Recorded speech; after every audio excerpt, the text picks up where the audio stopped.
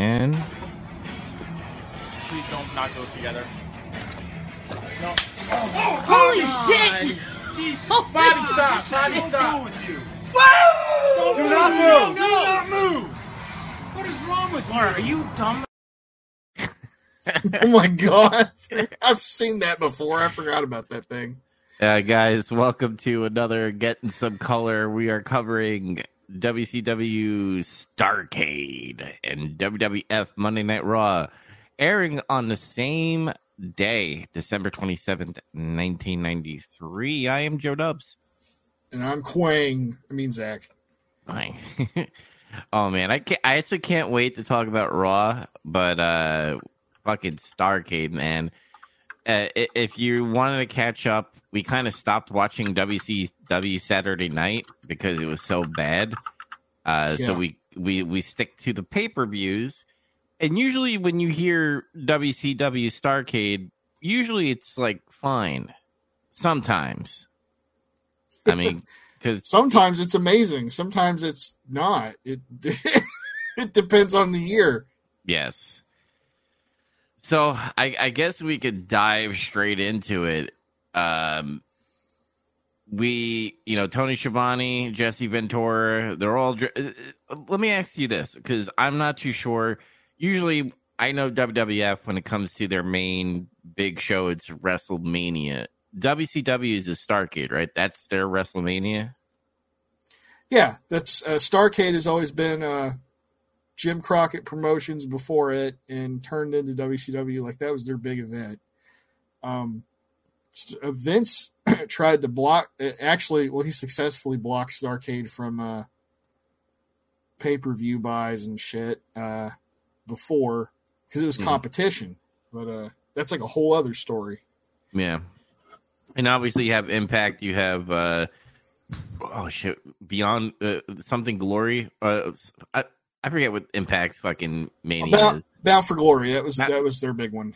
Yeah, Bound for Glory is their big one. But anyway, Tony Schiavone and Jesse Ventura is in their tuxedos and nice little suits because it's their big show. And dude, I love Vader and Harley Race just showing up to the arena early in their like Buick. And dude, as much as like Vader's huge, I did not see him until he opened the door. Like I don't know if he was like laying down taking a nap while Harley Race was driving, but they pulled up and I'm like, holy shit, he's in the passenger seat. Then he had to like climb out. He had to like grab the top of the car and be like, and pull himself out of that fucking car. Yeah, he's always ready for battle, by the way. He has his mask on, he has his combat gloves, and whatever jacket that was, because I want that jacket. He had a Ribera Steakhouse jacket from Japan. It's fucking sweet. Yeah, so that's like the Ribera Steakhouse jacket in Japan, that was always like a thing. It was like a rite of passage back in those days when you were a gaijin wrestler and you would go to Japan and work. Mm-hmm. You would go to the Ribera Steakhouse and they would give you a jacket, especially if they liked you and they thought you were good. So I bet you they loved Vader because of his size and shit. Oh, Vader was huge in Japan. Like, yeah, I bet. Especially, I mean, obviously we're going off on a little tangent, but like Hulk Hogan, like when he went to Japan, he was fucking cheered and shit. They always loved the big gaijin dudes, if you notice. They did. Like, see, in Japan, I'm not sure about this. Like, I feel like Hulk Hogan's an international superstar anyway. Mm-hmm. But I kind of feel like Vader is a more legendary figure in Japan than Hulk Hogan is. Oh yeah, because he has that strong style, right? Like every time you see Vader in either WCW or WWF, squared circle, he's always like pounding people, and he loves getting pounded back in a no homo way. Like, yeah, well, when he had his stint in the WWF, he wasn't quite what he was at that point, just because of injuries and shit. You know, that stuff kind of like compounding like his style and everything and his size. But it didn't help matters the way they used him either. So. Yeah, especially when Shawn Michaels fucking what a douche. But that was during his douche age anyway. The douche age of Michaels. Yeah. So it was really funny. Vader was like shadow boxing and stuff, and Jesse Ventura had to point that out. I thought that was hilarious. Like, look, Tony, he's shadow boxing. Yep. It's like running the ropes and shadow boxing and shit, and like Ric Flair's just at home. He was chilling at home all day. Dude, I'll give them credit. Like like in '93, I bet you everybody thought this was the last match because obviously Vader's been champion for a really long time. You rarely see Vader lose, so like you're like, is this Ric Flair's final match? And I wish I was old enough to remember this and watch this and have the feeling of like, you know, what happened when we talk about it later on. Yeah. But the whole segment, looking at it now, knowing Ric Flair's career, I'm like, oh my God, this is so bad acting. Like, Mean Gene saved the whole segment, in my opinion, because he would conversate with Ric Flair. Well, so you didn't think Flair did a good job here? I thought he did fine. I felt the segment was way too long for its liking, but I understand why they did it because obviously this is his last match and they had to like stretch out the drama to it. But well, it could be his last match. Yeah, and I was like, I don't know if I like this or not. But Mean Gene, like his family, I noticed his son there, by the way. David, yep. And then you saw little Charlotte and Reed as well, which is kind of crazy. Yeah, so my favorite thing was Reed though, when they were talking and stuff, and like the whole thing is like Flair is very serious right now. He's not all jovial and woo and all that shit. He's very pensive, and it's different, and I like that about it. That this whole build up thing was like he was not acting like typical Ric Flair. Hey, pro tip, wrestlers, if the situation is serious, don't always act the same. Don't be like Bianca Belair when you come out skipping and fucking swinging your hair around, even though somebody tried to murder you backstage. Like act different. But, yeah, I agree with you. I like that he was not the woo, but like he still kind of showed a little cockiness in a way. There's still a little bit of it there, but it's very subdued now. Yeah, because Mean Gene was like, "Well, aren't you afraid?"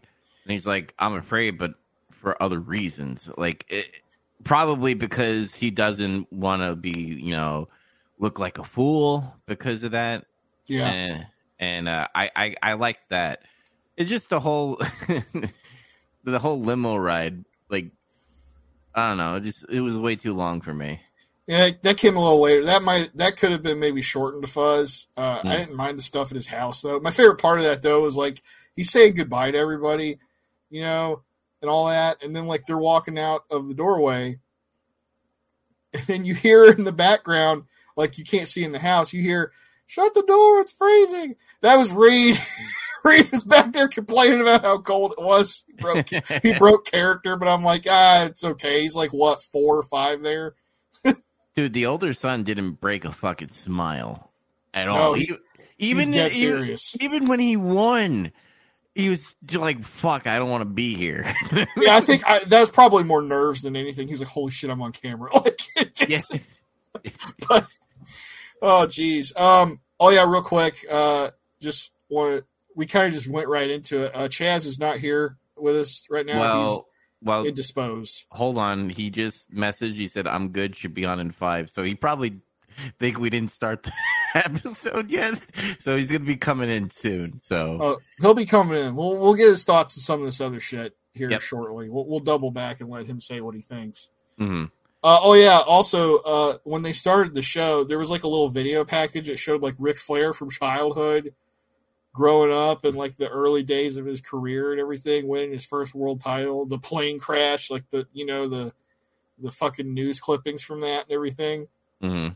So that also helped sell this. Like, whoa, man! It's like we've grown up with Ric Flair. Ric Flair has grown up with us. Holy shit, could it be over? Like, it's crazy. I always forget because I watch. Remember when WWE did their like coverage on Ric Flair and they like animated his history and shit?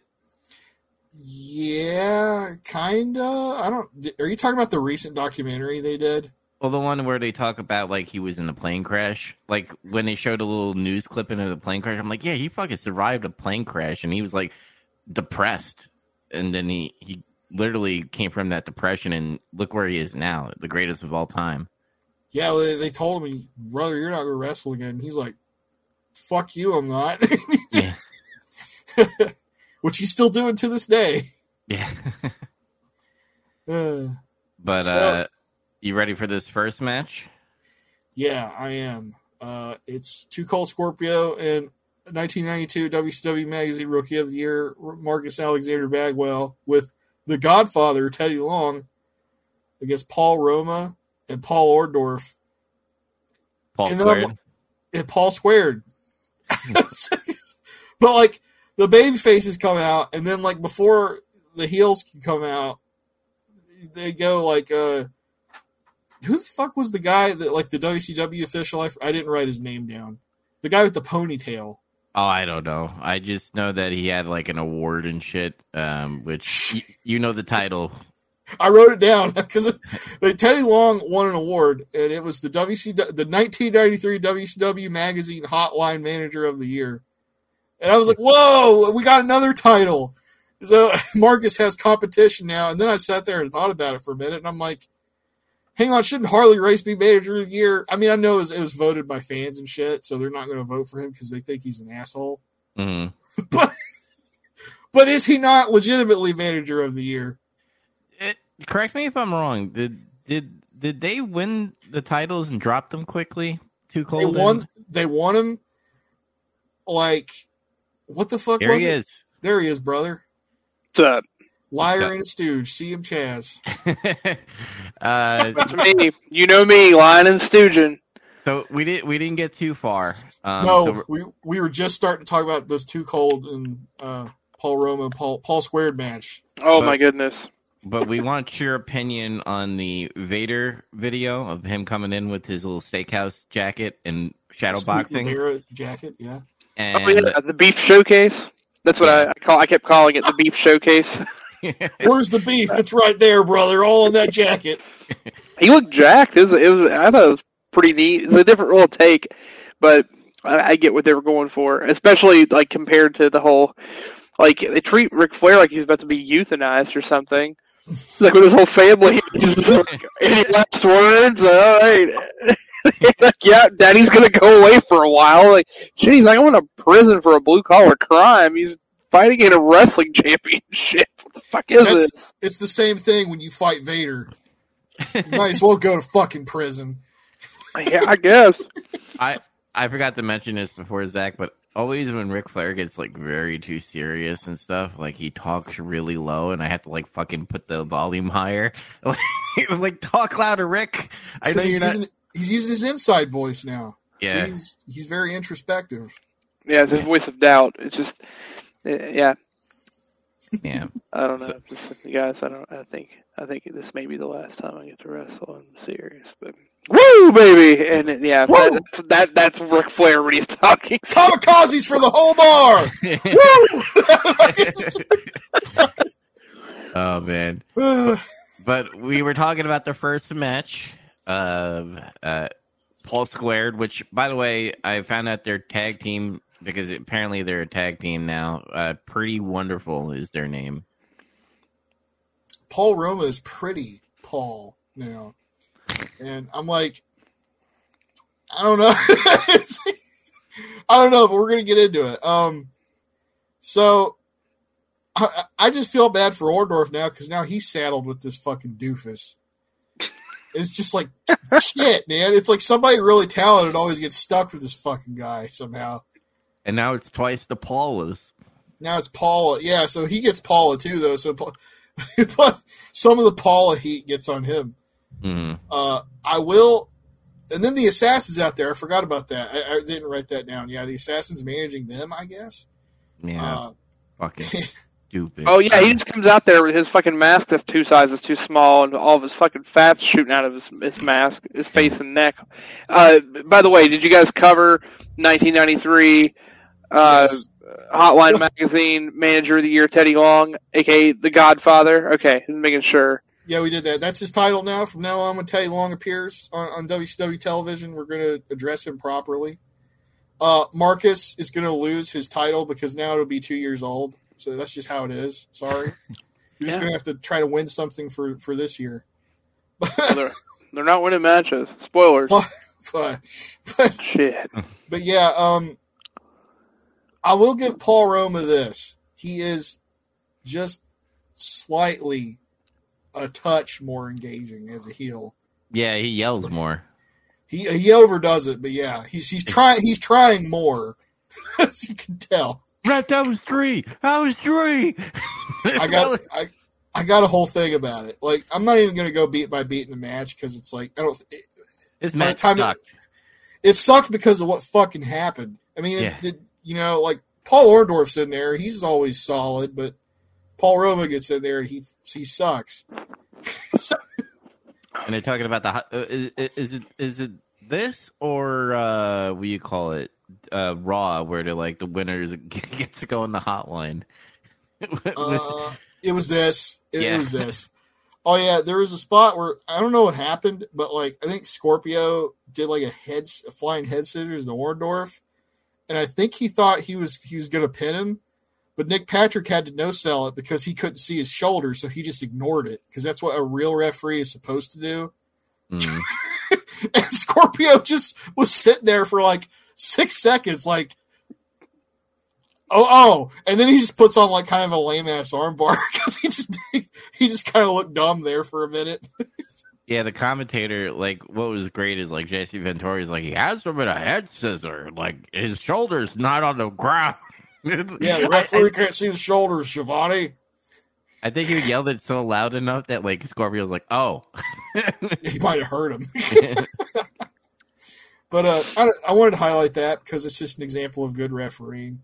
Mm-hmm. Let's see.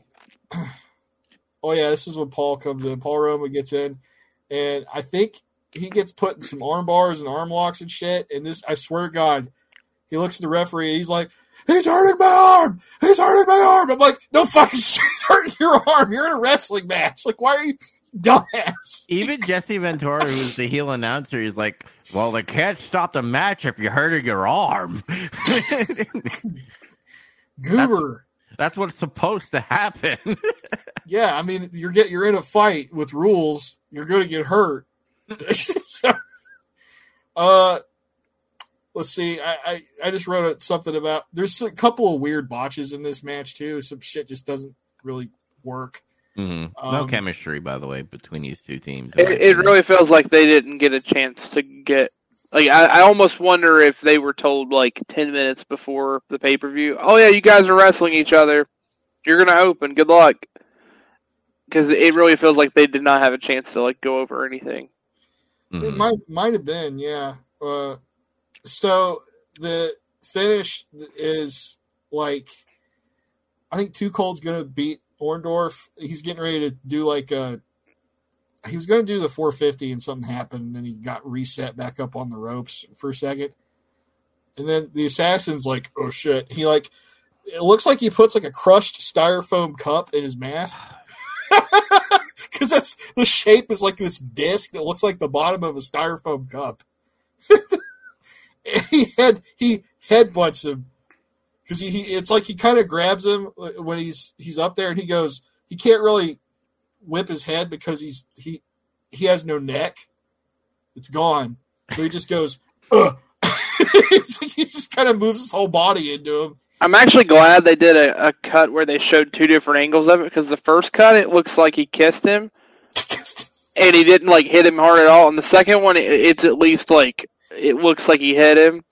Also, the Assassin, it looks like he's Golga's dad. Like, that mask is just messing with me. And if you don't know who Golga is, that was the masked guy with the late 90s at Oddities, the guy that carried Cartman around. Yeah. He always had a Cartman. He had like a Cartman shirt, and he had a Cartman, or was he just a Cartman? Yeah, I thought he carried a Cartman around. I thought he had like a little Eric Cartman he would carry, but maybe it was just the shirt. That's what I'm remembering. But he had that weird mask. He did. We'll get there. He just reminds me of the principal from Billy Madison. So that guy used to be like a serious heel. It is a yes to both of those. He wear a Cartman shirt, but he also carried a Cartman around. We were both right. Yeah, it was both. It was John Tenta, Earthquake. Well, that's crazy. What? Oh, that was him? Oh my god. Man, they were like, he needs attitude. They turned Earthquake into Golga. They gave him a gimp mask and a Cartman shirt. And Bruce Pritchard were like, he just needs some personality. Fuck. So that was the finish, though. He headbutts Scorpio, and he kind of flops over and just blankly stares at the fucking ceiling like, man, this sucks, and he gets pinned. Did Too Cold Scorpio get fatter? No. Or was it just the bandana? It was the do-rag. I thought he was going to wrestle in the do-rag the whole match. I was going to give him, like, ultimate respect if he did. Respect. Respect. He gets that Vince McMahon respect. But it was over, and I'm like, this is the second time these guys got fucked by, like, a really lame-ass finish. And they can't catch a break. And I don't get it because they're clearly popular. Like, say what you want about Bagwell. I think he's okay right now. Like, he has his role in the team. Scorpio is clearly, like, the workhorse in the team. Mm-hmm. But I don't get it. Why don't they want to put these guys over? It's weird. I don't know. Maybe that's why Buff Bagwell becomes the stuff and like gets fucking drugged up in alcohol. Well, first, before that, he creates a team called American Males with the greatest theme song ever. American Males, American Males, American Males, American Males. I'm not joking. That's literally what it is. It's just that's bad. God damn it. It's kind of like Right to Censor, just American Males. American Males. No, he was devolving into Paul Roma, so they said, just take a lot of drugs and do that. And they gave him a top hat. And he was like, yeah, I can do this. Make sure you do steroids and have your muscles look like cartoonish muscles. And here's the top hat. He didn't get the personality, though, like Scott Steiner did. No. Big back booty.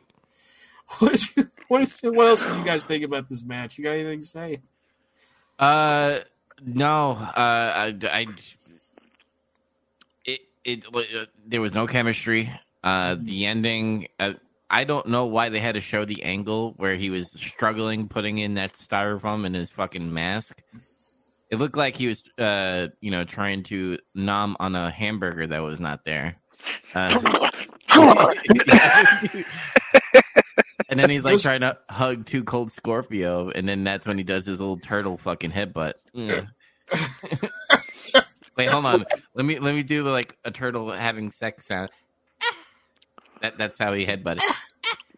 Yeah, well, and we're also in that same whole thing of they're doing the classic WCW thing. You can't finish a goddamn match cleanly in a way where it's just not like, and not even in a way where, okay, it makes sense that you did some bad stuff. It's just like a weird backward fucky finish. Oh boy, don't we get a lot of those tonight? Yeah, that's what I'm saying. Like, this is just the opener, and we're gonna see. We're not gonna stop talking about weird ass finishes. They're just full of it. Yeah. Mm-hmm. Yeah, people were mad about how finishes have happened over the last like 5+ years in WWE or AEW. They should go back and watch shit like this and be like, you know what? It's not so bad. They've been doing this the whole time. People are spoiled nowadays. Mm-hmm. Back in my day, I had to watch the referee be retarded uphill both ways in the snow. Pretty much. Oh. What do you guys score this one? Well, 4.2 out of 10. Damn, he's being honest. I had this started. I'm doing this meter thing where I'm watching where my meter goes through a match. So I started at a 7 because I was very entertained in the dance and the weird Teddy Long tribute nonsense, and then it just plummeted to like a 3 when Paul Orndorff was featured, and it kept hovering up and down. I ended up like being I thought I was being generous, but I gave it a 4.5. It was a rough match. And it just fucky. The problem is that they didn't give Too Cold nearly enough. I'm going to say something controversial. Paul Orndorff, it is not his fault. Paul Orndorff is struggling in some cases. He can still do some selling and stuff, but where he's hurt, he's having a really hard time moving. It's not his fault. Like, I get it. He's still a ring general. But the problem is he can't carry someone like Paul Roma. So it makes Paul Roma look that much worse. The chemistry was way off in the match, as you'd already said.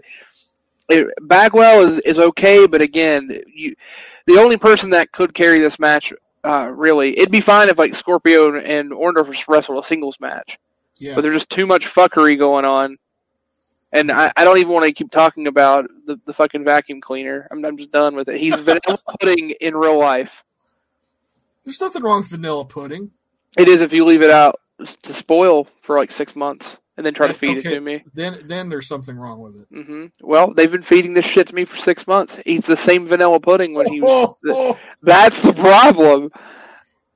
Take it for what it is. It's like plain yogurt, and like when it stays in the refrigerator too long, it gets all lumpy and liquidy. That's Paul Roma for me. No, man, that's like plain yogurt, and you left it out of the fridge, and it's like warm. Turns into cottage cheese. Ugh. Mm-hmm. So you thought it was yogurt. It's not even yogurt. It's just milk. That's just milk over time. Blech. Yeah. You suck. You suck.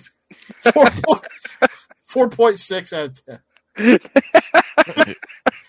Actually, 4.5 out of 10. There. Just keep on talking about like outdated milk. It's like outdated milk in the desert. I'm fucking 4 out of 10. Milk in the desert. I got on my bike and I rode out into the desert with a gallon of milk. Speaking of giant bags of moldy cottage cheese and 15 pounds of shit in a 7.5 pound bag, you got glucose and cholesterol versus the Shockmaster. Look, and I've given them new names because I feel like the names aren't fair to the terms glucose and cholesterol. So I started calling them, they are the front butts. We got Fupa and we got Panis. We workshopped this over chat. Like Cody used to workshop his promos. If you aren't familiar with what these terms are, they're just both saying the same thing. One's just a little nicer, but it's basically the front butt. It's what it is. It's that area, and the larger you are with that extra bit of flapper tissue, that's what it is. So the reason I came up with this is because glucose and cholesterol are at least like distinguishable terms of being like unhealthy or whatever you're looking at. And during this, they couldn't tell apart between Awesome and King. They actually couldn't tell them apart. The announcers were there. Like they could. They were like, we don't know which one's wrestling, and they were like, I think that's him. And then they just said the wrong one repeatedly. And then they finally said, oh, it's this one. I think they thought Awesome Kong was going to wrestle, and then it was King Kong because they saw he's got King on his tights. I'm like, fuck, because this is back. They brought those fuckers in when they were doing that shit with the Cole twins, and then they were like, look, we have heel twins, and it's like we have the Black Hearts. They're not really twins, but they're guys that are dressed the exact same, and they shriek, and I miss those guys, and then they brought in these two fuckers, fucking front butts. You ever go to a public pool and you see like these, fat people trying to balance themselves on the fucking pool noodle? This was the match of them trying to do that. They were. I don't know what the hell was going on in this match. And I don't know what was going on in this match. Did you like the part where the camera guy had to cut away when they went to the fan because they did a shock yeah. And they were like, oh shit, they like I must have been typing when that happened. I didn't catch that. That's fucking dude went straight and they were like, oh. Was the dude in the front row with the fucking amazing mullet? Oh like my god! Like he had a windbreaker. He had like a red mullet. Like he had red hair, and it was like cut totally short, but the back was like party. Oh no! And if I may be misremembering this, but he have like the front was cleaned up really nice, but he still had like some really nice like hoop bang like situation there. He had like the bang situation. A little bit, just barely. Yeah, just they weren't like long. They were just like really like tight. And, yeah, that guy screamed early '90s. That same guy later when Missy Hyatt came out with the whip and the fucking the non address, he was waving around a dollar bill at her. Yeah, that's I was like, that guy's a sweet ass mullet. That dude is a fucking Chad. He rocked the mullet. He's fucking doing the shock thing at the fucking camera. He's trying to get Missy Hyatt to strip. That dude is the best. Yeah, that guy knows what's up. Holy shit! I thought the ring was gonna break. So this is just this fucking. I was like, this is a clutch fuck already because you can't tell these fucking goobers apart. These blobs. And then, like, we didn't really talk about it before because I don't know, we're too busy making fun of how immobile they are all the time. Mm-hmm. Yeah, and it just goes to show you there's different kinds of fat guy wrestlers. You got Vader, you got Yokozuna, you got Bastion Booger, who's still more mobile than these fucking guys. Yeah, you got these guys and skinnier than them. If Bastion Booger jumped ship and joined them and made like a stable, and they continue to be called the front butts, he'd just be King Taint. King Taint. That's a pretty sick name, actually. King Taint. Then he just dressed the same. He wouldn't even change his costume. He would just be Bastion Booger wearing a dirty crown. Oh, yes. King Taint. Fucking crown made of bacon. Fucking Fupa Kong. Oh yeah, for I meant to actually help people out. If you know what Fupa is yeah, it's actual what it stands for is fat or front upper puss area. Yeah. Yeah. Yeah, it's just Urban Dictionary. Just Urban Dictionary. Yeah. Yeah, I mean, I'm gonna tell you anyway. It's fat bitches that have hills above their fucking pussy. Hills above the muffin top. Yeah, it looks more like a front butt when they sport it because of their anatomy. But yeah, yeah.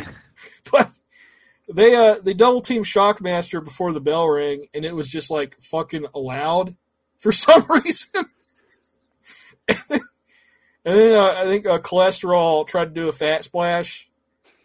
And then he just kind of like laid on Shockmaster for like 6 seconds and didn't move. And then Nick Patrick went to start the count, and that's when he got up. And I was like, "What the fuck? What are you doing?"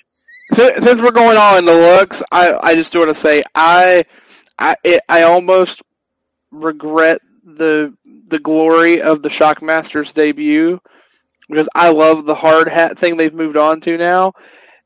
I love the whole look of I'm just like this badass construction worker with my cool dad mustache and my sweet ass fucking mullet because he's got a good ass mullet. He has an amazing mullet. Like no, he looks like the evolution of Nick Patrick. Like he looks like Nick's dad. To the way he's better than him. He's like, "Are you winning, son?" And he's like, "I got it, Dad. 1, 2, 3." Nick Patrick is Pichu, while Shockmaster is Raichu. Nick Patrick and Thunderstone. He became the Shockmaster. Oh shit! I didn't even mean to do that. I wasn't thinking about that. Yeah, that's good. Although we're not gonna get the technicalities of that, but yeah. Anyway. Then I don't need to go pokey nerd in the wrestling thing. It's too much nerd. Oh man! But speaking of, there's different kinds of fat guy wrestlers, and you got Shockmaster, who Tugboat here. Oh, yeah. Uncle Fred he's pretty mobile for a guy his size. He is. He really is. And I was like, man, I just feel bad for him because we don't see very much of him. But like every time you do, you're like, man, this guy can move. He can do some shit. But his level because of the debut is that he's a klutz. He's not. He can actually move. Poor guy. It kind of feels like, and keep in mind, he got booked in this fucking terrible match, but like it seems like they're trying to like make him serious now because I didn't see him because usually they'll make fun of him, like he'll accidentally come into the ring and trip and shit. He looked like what he's supposed to be. Yeah, he's just big, athletic guy. And yeah, they weren't making fun of him on commentary anymore. Yeah. I didn't notice that actually, so thanks for pointing that out. And neither. I was too caught up in like just the fucking heavy breathing of the front butts in there. I was starting to have fat sweats, even though I'm still fat. But like I was having more fat sweats looking at fat men wrestling. So it's like whenever you're like eating your 7th hot dog and you're like, I shouldn't, and then I totally get it. Like I'm not even joking. Like no, I felt it too. I was like, ooh, why is my butt moist? Why is my chest hurt? I'm just sitting here watching this. Like when you order Taco Bell and you have $40, but you're like, I shouldn't buy $40 at Taco Bell because I'm gonna die, but you still do it anyway. Yeah, because you ate that edible and you're like, oh fuck it, I'm gonna get my $40 worth. I get it. That's a good description of this team. When you're on your 8th hot dog, and you know you should stop, but you can't. So, like, Cholesterol flails for a bit until Shockmaster hits him with a clothesline, and then he just does crossbody out of nowhere. And then Glucose tries to get up there, and he goes, nope, and he fucking clotheslines him, too. And then he turns around, and he body slams Cholesterol for 3. Squash. Why are we having a squash in a pay-per-view? I think because Uncle Fred didn't want to wrestle these guys. Okay. Yeah, that's my theory. For me, brother. I just want to point out that our play-by-play, our loose play-by-play of this match was longer than the actual match. We were mostly just talking, cutting off about all this other shit. The match was literally like 2 minutes, if that. Yeah. I did give it a rank, though. I gave it the stank squash. Stank squash. But then it's like, I can't be too mad. I just feel bad for Shockmaster or Uncle Fred, as it were. I just feel bad for him. Like I don't know. Name another wrestler that his debut ruined anything that could have happened for him further. I can't think of another wrestler where this happened and it just like completely. Like I'm not trying, but it's just he's done. Like there's nothing else they can do now. What NXT guy? The guy that was in gay porn. Oh, Lars Sullivan? Oh, yeah. Sullivan? Yeah, here's the thing. That guy just sucked. Like, this is someone that actually he did suck. Like, he has, like, there's something he can do. And also, like, he's I get it. He sucked pole. He did suck pole. He did suck pole, and then he harassed some lady about it. And he had anxiety, remember? Like, that was the big thing. He was supposed to... Do you remember that? You remember that weird shit about, like, they did, like, the thing where they were going to bring him back, and they were going to have him do... He did those weird interviews about how he, like... He inferred that he murdered all of his classmates because they made fun of him when he was in, like... I don't remember that, but that's hilarious. No, you should go back and watch it. Look that shit up. Their interviews, I think, with Corey Graves, and Corey Graves legitimately does not know how to respond. When he's talking about... Are you a school shooter? What are you trying to say? That's basically it, but he made it sound like he did it with his bare hands and his dick. Like, he... like, seriously, he's talking about how they made fun of him and they were so mean to me, but then when I started to see red, nothing can stop me from seeing all the blood on the playground. Like, it's really disturbing shit. And we're not talking, like, stuff that happened in some cringe period of time. This is a couple years ago. It was still kind of cringe. Oh, no, it was cringe. I just meant, like... I mean, the period of time was cringe. Maybe, but just not in the same way. Just No. Like, different kind of cringe. Different flavor. I agree. I mean, either that or Veer is coming. Veer is coming! Yeah. When? How? Where? They should have started doing promos for him to leave and say, Vinge is gone. Or Vinge, Veer is gone. Veer can't leave. So then, Ric Flair and Mean Gene arrive at the arena and they shake hands. You almost forgot. Ric Flair was like about to leave and Mean Gene's like, hey, Rick. Hey, Rick. Rick. He almost forgot to shake his hand. Yeah. He gave him the Iggy. Mm-hmm. So that happened. And then we got Rick Steamboat versus Lord Steven Regal with Sir William for the WCW World Television Championship. Regal is champion. I'm trying to look through, like, this is one of the decent matches, like, in my opinion, throughout the whole show. Yeah. Because obviously it's fucking Steamboat, and that dude will fucking sell his ass off to look good for his opponent. Now he's got a hell of a comeback. I like how he shook the hands of Gary Capetta and Nick Patrick. Like, what a baby face. He gets in the ring and he shakes hands with the fucking crew. Yes. That's what he did. He even did at the end. Spoiler, at the very end, he's like walking around and he's like, I'm honored by all of this. And he shakes everyone's hand. I just wanted to think of him like if they would have done a back shot while Ric Flair is figuring out what's going on with his fucked up teeth. If they'd have turned around and Ricky Steamboat's just shaking the hand of everyone in catering. But now we're talking about it. But anyway. Yeah. This is what he does. He's a nice guy. They spend most of the match trading holds and reversing out of each other's holds. Very scientific wrestling, as Vince would say. Mm-hmm. Scientific. I always like that. That's how he referred to like technical mat wrestling and shit as scientific wrestling. I'm like, I always like that. I don't know. It's the start of the Vince-isms where he just uses different words that don't mean the thing he thinks it means, but he makes them mean it because he is who he is. Eventually, they just mean that. His will becomes reality. Yeah. But eventually, it picks up at the 3-minute remaining part out of like 15 minutes. And then Steamboat starts throwing some harder chops, and Regal takes over with some uppercuts and shit. And then Sir William tries to interfere. And Steamboat chases him around, and then Regal drop kicks him out on the floor. I was like, okay, I don't know if I would have thrown a drop kick, but all right. But I always thought it was weird when people threw drop kicks out on the floor. I'm like, wouldn't that fucking hurt? Like, you go back to the commentary desk at ringside, and then I think Sir William grabs Steamboat, and it's in view of the referee, and he doesn't get DQ'd. Yeah, there was a couple of that tonight. There's a lot of that going on tonight. And then not only that, he lays hands on him blatantly a second time in view of the referee. And Steamboat manages to kick him away. He's like, twice he should have got Regal disqualified. It didn't happen. Mm-hmm. And Steamboat kicks him away, and then he perches up on the top rope after a little bit more back and forth, and he goes for the crossbody, but he crashes and burns because Regal dodged it.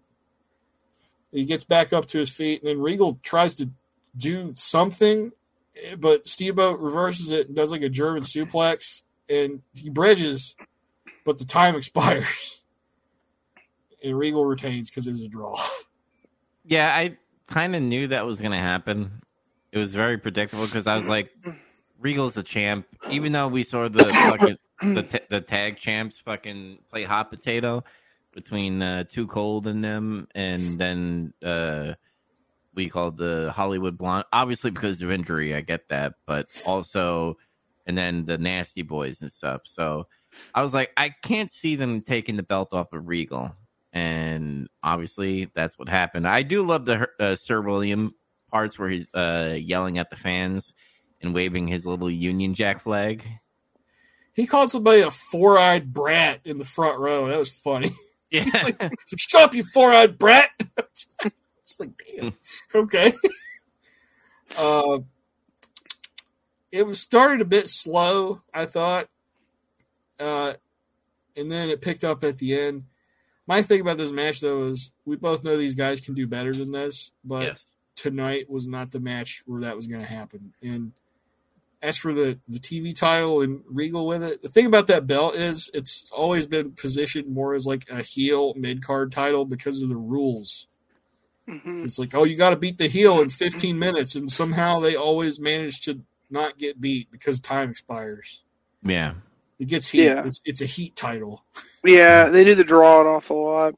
I think something with this card is this in general, and it's what hurts this match a little bit, is that, and I'm looking at the card on Cage Match of how these matches played in order and stuff. It's like the first half of this card wasn't planned. The second half was like, okay, we have these matches, and they very clearly make that a thing because they call the last 3 matches. They say this is the first of our 3 super fight card, like it's a super card. The last half of the pay-per-view is actually what the pay-per-view is supposed to be, and they just put a bunch of TV matches in the front to kind of open it up. Yeah, like the first hour of this pay-per-view is kind of rough, honestly. It really is. Not only for a pay-per-view, but for a Starcade. I'm like, this is like fucking not good. Like, honestly. Like, okay, I'll quit burying the lead. I'm just going to go ahead and give my score for this. I gave it a 5.9. It could have been better. I understand why it wasn't. Still yet. It's just disappointing when it's not. I give it a 5.5 out of 10. It was okay. Nothing for me to be like jerking off about. I still love Steamboat and Lord Regal. Jerking off comes later. Yeah. Before I murder all my classmates in a pool of blood with my bare hands. And you're dead. Yeah. So. Fuck! I even threw myself up, but 5 out of 5 for me. 5.5 out of 10. 5 out of 5, best match I saw tonight. 6 fucking stars in Tokyo Dome. Suck more dicks. So initially, I actually had this rated a little higher.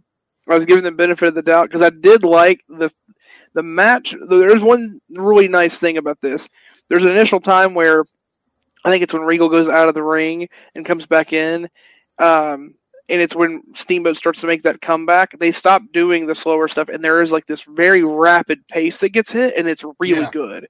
It's like 3 minutes of awesome wrestling, but everything else is kind of slower to build. The thing I really didn't put too much to think in, and it may have been my squirrel brain where I just missed it, were not just 1 but 2 different times they had the clear DQ that should have been called when it wasn't. And my nitpick with that, which I got to stay consistent, is for what happens later on and throughout the show anyway, because it's just bullshit. So because of that, I'm going to deduct my original score. I had it at 6.2, but I'm going to bring it. Yeah, I'm going to bring it down to 5.8 because I'm taking off some deductions for the nonsense, which I think is a fair thing. I mean, again, when I get to see good wrestling, I'll enjoy it. Like I would argue, outside of maybe the main event, that 3 minutes might have been one of the best 3 minutes to watch. Period. Outside of just story, just strictly focusing on the transitions and stuff that happen. But that's really it. And again, this whole thing was a placeholder. They knew they were going to go to times. It was kind of predictable. We haven't watched anything that we couldn't have watched on television, or even worse, just a random live house show. Mm-hmm. Which is, again, like you said, this is Starcade. This is the event. This is the event that caused Vince McMahon to make WrestleMania. Yeah. So you put that in perspective. This is not worthy of this card. It does not and nothing we've watched so far has been, and that's really an indictment to those guys because they're so much better. What is that? Illuminati, brother. Illuminati. Not gonna lie, if you're watching or looking at the Illuminati dollar like that from really far away, it kind of looks like an ultrasound. I was like, is that a baby? No, it's an eye. Never mind. Doc Talk. Yeah, sorry, I look at too much shit all day. Anyway, we'll move on. Okay, so 5.8. Next, we're pretty much in the range. We're all in the ballpark. Next match, got Tex Slazenger, Shanghai Pierce versus Cactus Jack and Max Payne. And I'm like, okay, so they're teaming up now, Cactus and Max Payne. Here's a Blastoise for... There's a Blastoise. Andy, you missed the Pokemon joke, man. Blastoise? Why did he put it? What? That didn't look like Blastoise. That looked like an arm cast. That's a Blastoise. Another Why am I just seeing medical supplies? What's going on with me? You've got your brains fried. Anyway, I like how Tex and Shanghai are just like, Texas! Just yell Texas randomly. and they're in Charlotte, North Carolina. They're in Charlotte, North Carolina. And here's the other funny thing is fucking Shanghai Pierce, Mark Canterbury, is from West Virginia, not Texas. Fuck you. So he's a fucking mountaineer, not a Texican. That's pretty funny. So Max and Shanghai start us off, and they spend some time doing big dudes shoulder blocking each other, which is the thing I always like to watch. It's fun. It's fun when two big guys are like, I'm bigger, and the other one's like, no, fuck you, I'm bigger. It's like, well, prove it. So they shoulder block each other, and then like the guy won't fall. It's like the Greco-Roman knuckle lock, the test of strength. It's always fun. Can we talk? I'm going to actually say something positive about Max Payne. I do like the team up with Cactus Jack. It makes a lot of sense. It makes more sense, yes. Since both men cannot dress properly in real life. It's like fashion victims. That's what he wore on his shirt. That's what they should have called themselves, the fashion victims. So he should have talked to the Cactus, because at least Cactus has a one set where he has black pants and black shirt, and he also makes it a little fancy with a little cactus with a leopard print inside the cactus. Yeah. Max Payne though comes out with a Bam Bam Bigelow fucking robe, and wearing his shirt, and he's wearing fucking yoga pants. It looks like yoga pants on him. They look like pajamas to me. They do like pajamas. Yeah.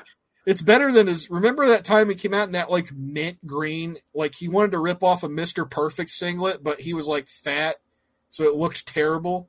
Mm. Yeah, Andy, this guy's name's Max Payne, but he has two X's in his Max. Yes. For extra 90s edginess. Kind of like when WWF made a pay-per-view called Bad Blood with two D's. Bad the blood. That's who Max Payne used to feud with, Johnny B. Bad. Let's not remember the trauma. I just had that weird, when someone says something and then they have that whole PTSD. They suddenly see the helicopter in the background, and it's they like that see meme with The Rock, his wife drops a glass, and then you see Stone Cold stoning everybody in Vietnam, and there's helicopters flying. I just saw. I don't want to think about it anymore with Johnny B. Bad. No, we're done. The Bad Blaster. Shit. We've seen some shit, guys. It was a dark time.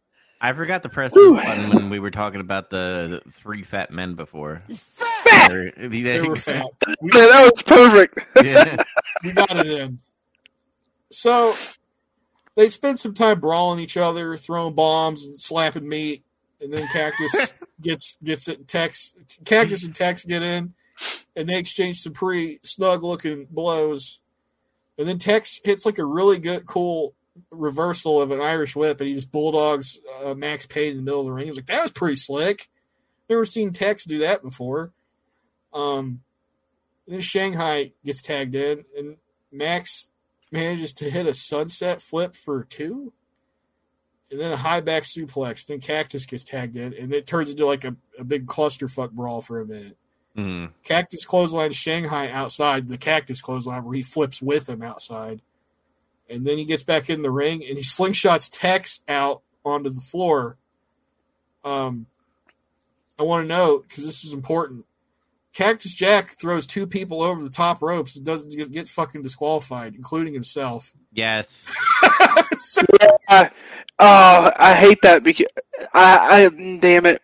It pisses me off later. No, it pisses me off because I can't be a hypocrite, but we're going to get there. I'm going to be a hypocrite, so we'll get there. We'll see. We'll let it unfold when we get there. But then I think after that, Max shoots Cactus off, and then he backdrops him out of the ring onto the floor onto Tex. But it looks like Cactus takes a pretty rough landing when he does that.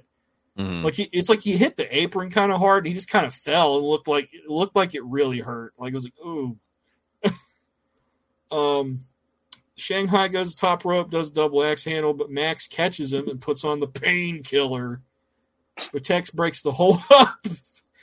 And then Max hits a double clothesline on the Texans, and then Cactus gets tagged in, and He dodges a clothesline from Tex, who just goes flying outside like he just threw himself over the rope with a wild looking bump. Looks like he almost fucking power drived himself on the apron.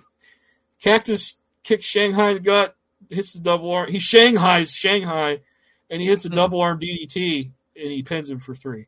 I want to go back real quick, just rewind. Max Payne, I give him credit with his 2 X's. The spot where he is getting double teamed and then he quickly starts to move and ducks under their clothesline and then hits them with the double clothesline looked really fucking clean.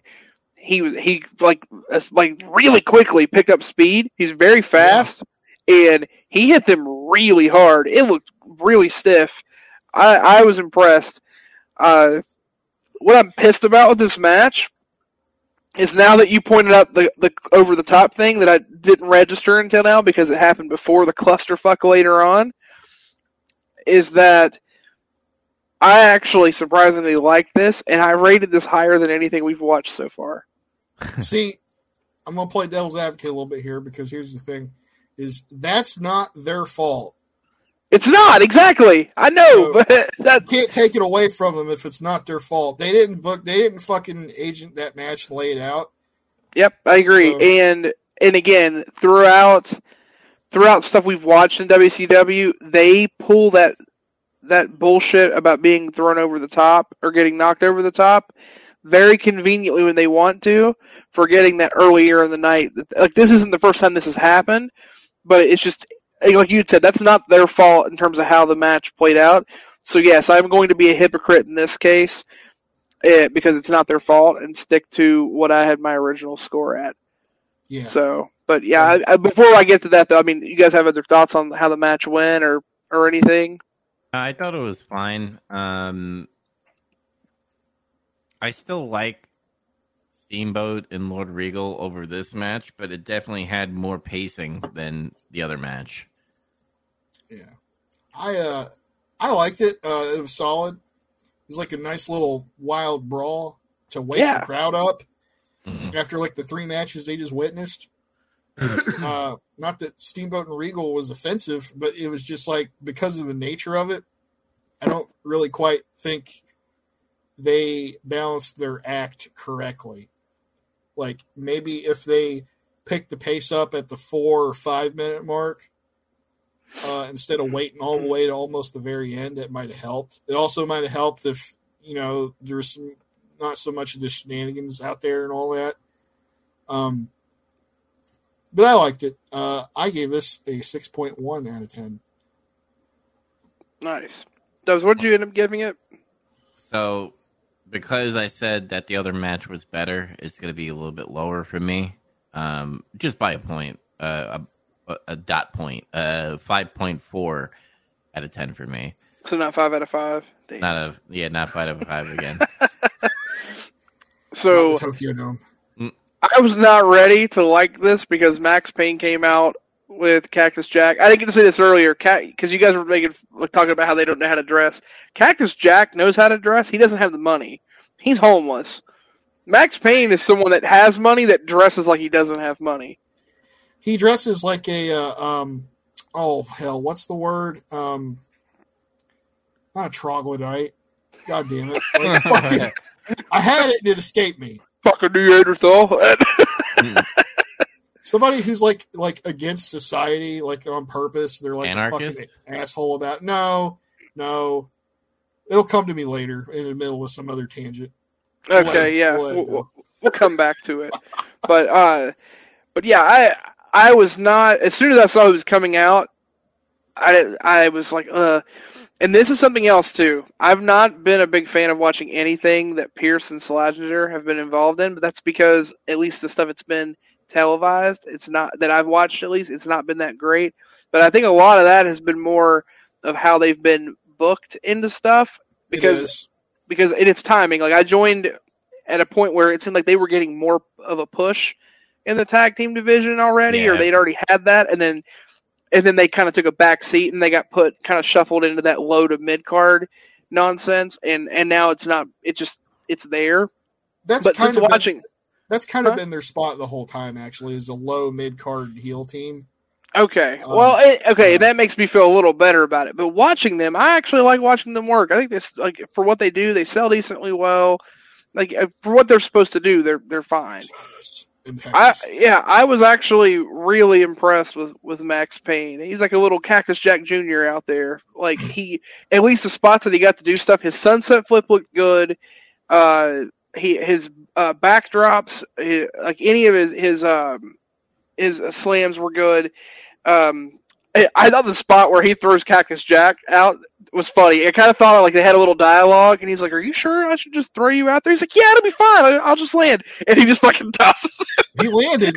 The word of the day, by the way, was misanthrope. Max Payne dresses like a misanthrope. A misanthrope. So,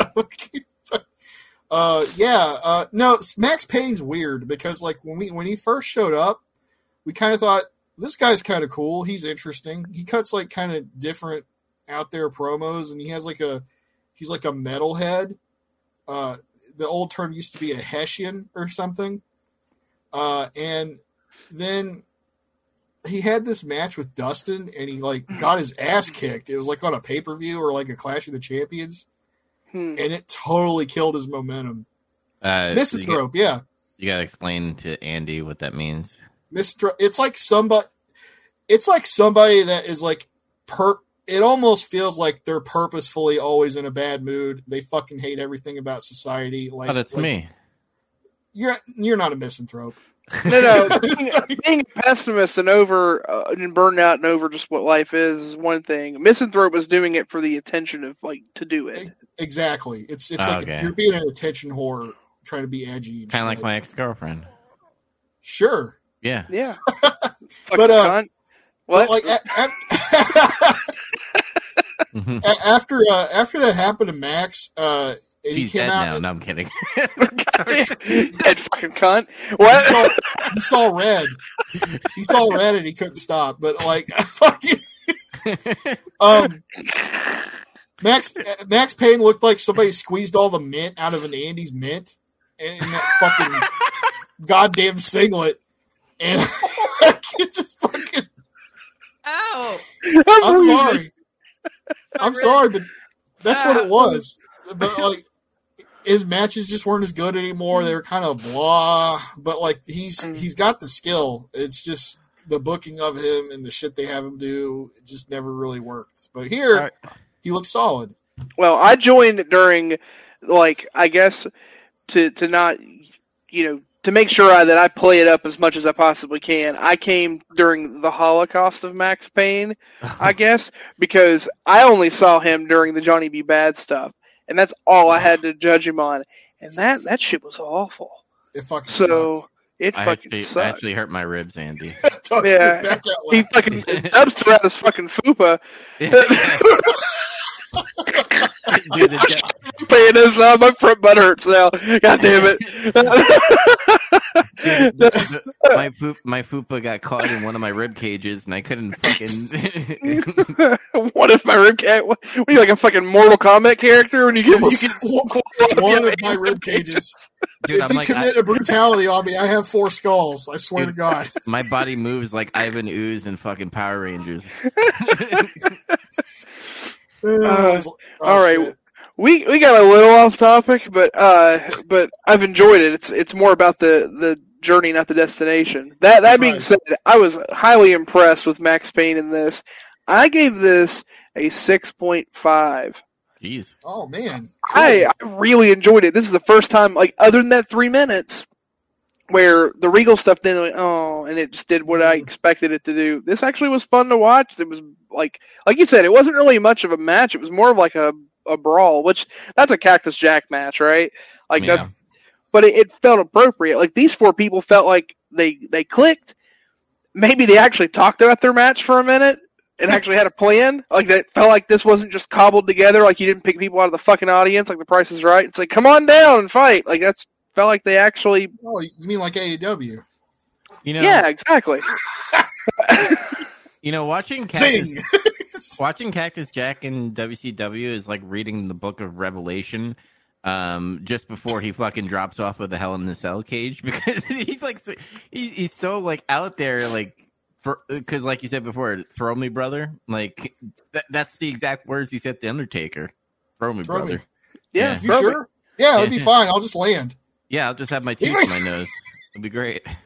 Yeah, the second time he's like, "Don't throw me! Don't throw me! Oh shit! Oh shit! Oh shit!" And I'm just kidding. That was an accident. I don't think it was supposed to happen that way, but you know, he fell wrong. Shit happens. And then after this match, weird Al Yankovic. No, I'm sorry. I will say, don't talk about Kyle Petty like that. Yeah, oh yeah, I forgot about Kyle Petty being there. Trolling. Who's Kyle Petty? But you were going to trick me with that one. Oh, I know.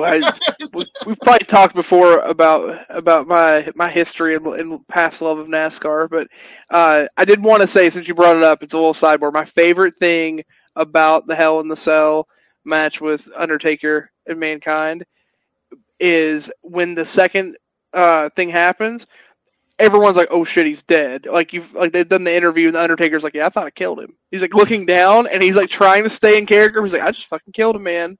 Oh shit, I just killed one of my locker room buddies." And meanwhile, of all people, Terry fucking Funk breaks character, just runs the fuck out. It's like, "I want to check on him," and they like try to cover it in commentary of how like, because Funk's supposed to like hate him. They're supposed to be mortal enemies, right? And he just comes out. He's like, "I gotta make sure he's okay," and they just like let it kind of be. I love that. Just like how I mean, I'm glad he's okay. I mean, obviously it'd been a different story if that wouldn't happen. And he just gets up and he's like, "Now, well, my teeth are through my fucking face now, but let's finish this." Sidebar. I also like that he chokeslammed Terry Funk out of his shoes. Yes, that's like my favorite part. He chokeslammed him so hard his shoes flew off. It was amazing. Yeah. That was probably also, "Are you sure I should do this?" He's like, "Yeah, do it." Yeah, go ahead, Taker, just do it. I'll be back. Gotta retire again. Shit. So Mean Gene talks to Kyle Petty. Dub said he looked like Weird Al. He kind of vaguely looks like Weird Al, I suppose. He looks like every fucking Southern person in the 90s and shit. But I gotta bring this up. He does talk about Richard Petty. Mm-hmm. But what's with the Michael Jordan? Like, Michael Jordan was not retiring in 1993. He was. I had to look it up too. Michael Jordan had like just announced his retirement. Oh, really? Yeah, that's what threw me off about this. I was like, man, they keep referencing Michael Jordan. I don't think Jordan's retired yet. Yeah, Michael Jordan had just, before this happened, he went to baseball. That's right. He had just retired and went to baseball. His whole thing that happened with his dad and everything, it had just happened. So he had retired.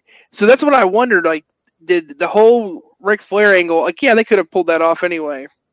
Yeah, this is the first time he retired. So his dad was found murdered. Unfortunately, there's all this like stuff that came out that was just insane about Michael Jordan had gambling debt and people killed off his dad. No, some asshole just robbed his dad blind and killed him. And it's a horrible, unfortunate circumstance. That's what happened. And the media was just like basically keeping Michael Jordan under a microscope. So he said, "Fuck these people," and he left, took his ball home, and just went home. Like, and you know what? Who blames him? Whatever. So he's like, "I'm gonna go do baseball. That's what my dad wanted me to do." So, that's the whole story with Michael Jordan. And then of course he ends up not being as good at baseball as he is at basketball. That's a statement. To be fair, he was okay at baseball. His batting average was a .202, which there's some Major League Baseball players that are like a .100, and that's terrible. Mm-hmm. Oh, yeah, no, he wasn't bad. That's why I said it the way I did. He is not. He did not go down as one of the best of all time. Yeah, he went to Looney Tune land. Yeah, that's right. And then we learned what the truth was. He fell down a hole playing golf, and he helped defeat the Monstars and Danny DeVito as an alien. But that all being said, like that was very relevant and fresh. I just wondered if that was what led to them coming up with the specific angle they did with Flair Vader. Because they kept referencing how he was going to leave and how he was the Michael Jordan of wrestling. It felt like that was really fresh, but because they bring it up a couple more times too. Like Michael Jordan gets referenced at least 3 or 4 times in this pay-per-view. Yeah, Jesse Ventura compared. He's like, yeah, Ric Flair is like Michael Jordan. I can't do a fucking Minnesota Michael accent. Jordan. Yeah. And then you got Kyle Petty here, and they're talking about how Richard Petty just retired, and that's like, well, I guess Ric Flair is the Richard Petty of wrestling. I'm like, I suppose that checks out, brother. Yeah. Fucking. And then and Mean Gene was like, Kyle, you're gonna be like your father, or something like you're gonna have a great career, or you already have a great career. He's like, yeah, well, I don't have a good past yet. I just started. And I was like, yeah, he'd been racing in the. They didn't call it the Bush League back then. I don't fucking know what they called it, but he just started racing in NASCAR in, I think, 89, 90. So he'd only been doing it for a few years at that point. Unfortunately, Kyle Petty didn't have a great career like his father. He just had some rough luck. He had bad luck. he had a great Xbox car, that green color. Mellow yellow car, brother. It's one of my favorite paint schemes for any racing car. But yeah, anyway, also Kyle did great on, instead of sounding like an awkward ass fucking drunk celebrity or some shit, he actually came off really natural. Yes. Which, because in the NASCAR they shove a camera in your face at some point. They're like, how do you do? And you're either going to look like a fucking dumb hick or you're just going to be natural. Plus, it's Mean Gene, and literally you could pair anybody with Mean Gene and it would be hilarious. He'll help. Yeah. Unless you're Fifi, then he's trying to sexually assault you. Oh my god, I totally forgot that. So, but now we got Stunning Steve Austin with Colonel Robert Parker versus Dustin Rhodes, champion, for the WCW United States Championship. 2 out of 3 falls. This fucking match. Do we have to talk about this match? We have to talk about this match. We have to do our due diligence. It's not an IRS match. I'm not doing the IRS rule for this match because IRS isn't in it. The problem is like these guys are amazing wrestlers, right? They both are. Yeah, and it's just like I don't know if they were out of time because they wanted to give more time for Vader and Ric Flair or something like that. They should have took some time off the fucking tag match before the main event, if you ask me. Yeah, because dude, this match had flickering lights. The lights went out. Yeah, I forgot about that. Yeah, that was fucking weird. wild. I was like, what the fuck? The lights just started flickering and shit. Then they had to switch to a spotlights. And, man, so, like, I don't know what happened. I want to say this match was probably just booked and laid out terribly or something. Mm-hmm. Because I'm not, these guys have chemistry, but it's like, it feels like they were told to do some shit that just wasn't good. Sorry to interrupt you. When is Dustin leave WCW or get fired? 95. Okay, so pretty sure. Is this like a downward trend now? Are they just not thinking he's not the guy anymore? Dustin, I think, is starting to go on the downhill slide. Because that's what it totally felt like in this match. Because it literally looked like they wanted to take the belt off of him and put it on Austin.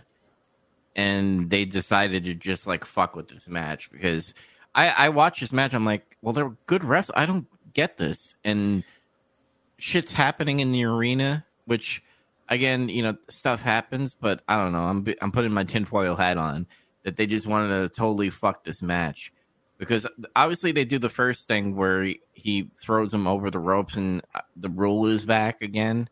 Yeah. And I'm gonna blame Dusty for this because he's the booker right now. Mm. And this sounds like Dusty thing, which is remember he had there'll be disqualification, baby. Everybody's gonna run in, daddy, and it's gonna just be a clusterfuck. You'll be fine. That's what he did. The same thing with this. It's like, I just throw him over the rope, daddy, and he just gets disqualified. It's fine. Don't worry about it. About the next match, it's just a sharpshooter. You're doing major motion pictures and sitcoms.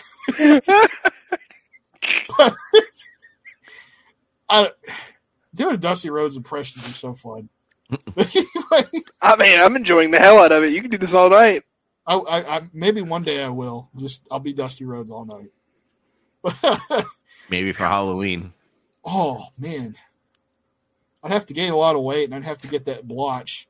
I think you do that. Dubs dresses up as Gold Dust, and I'll dye my hair and get a neck tattoo. And we can just be the whole family.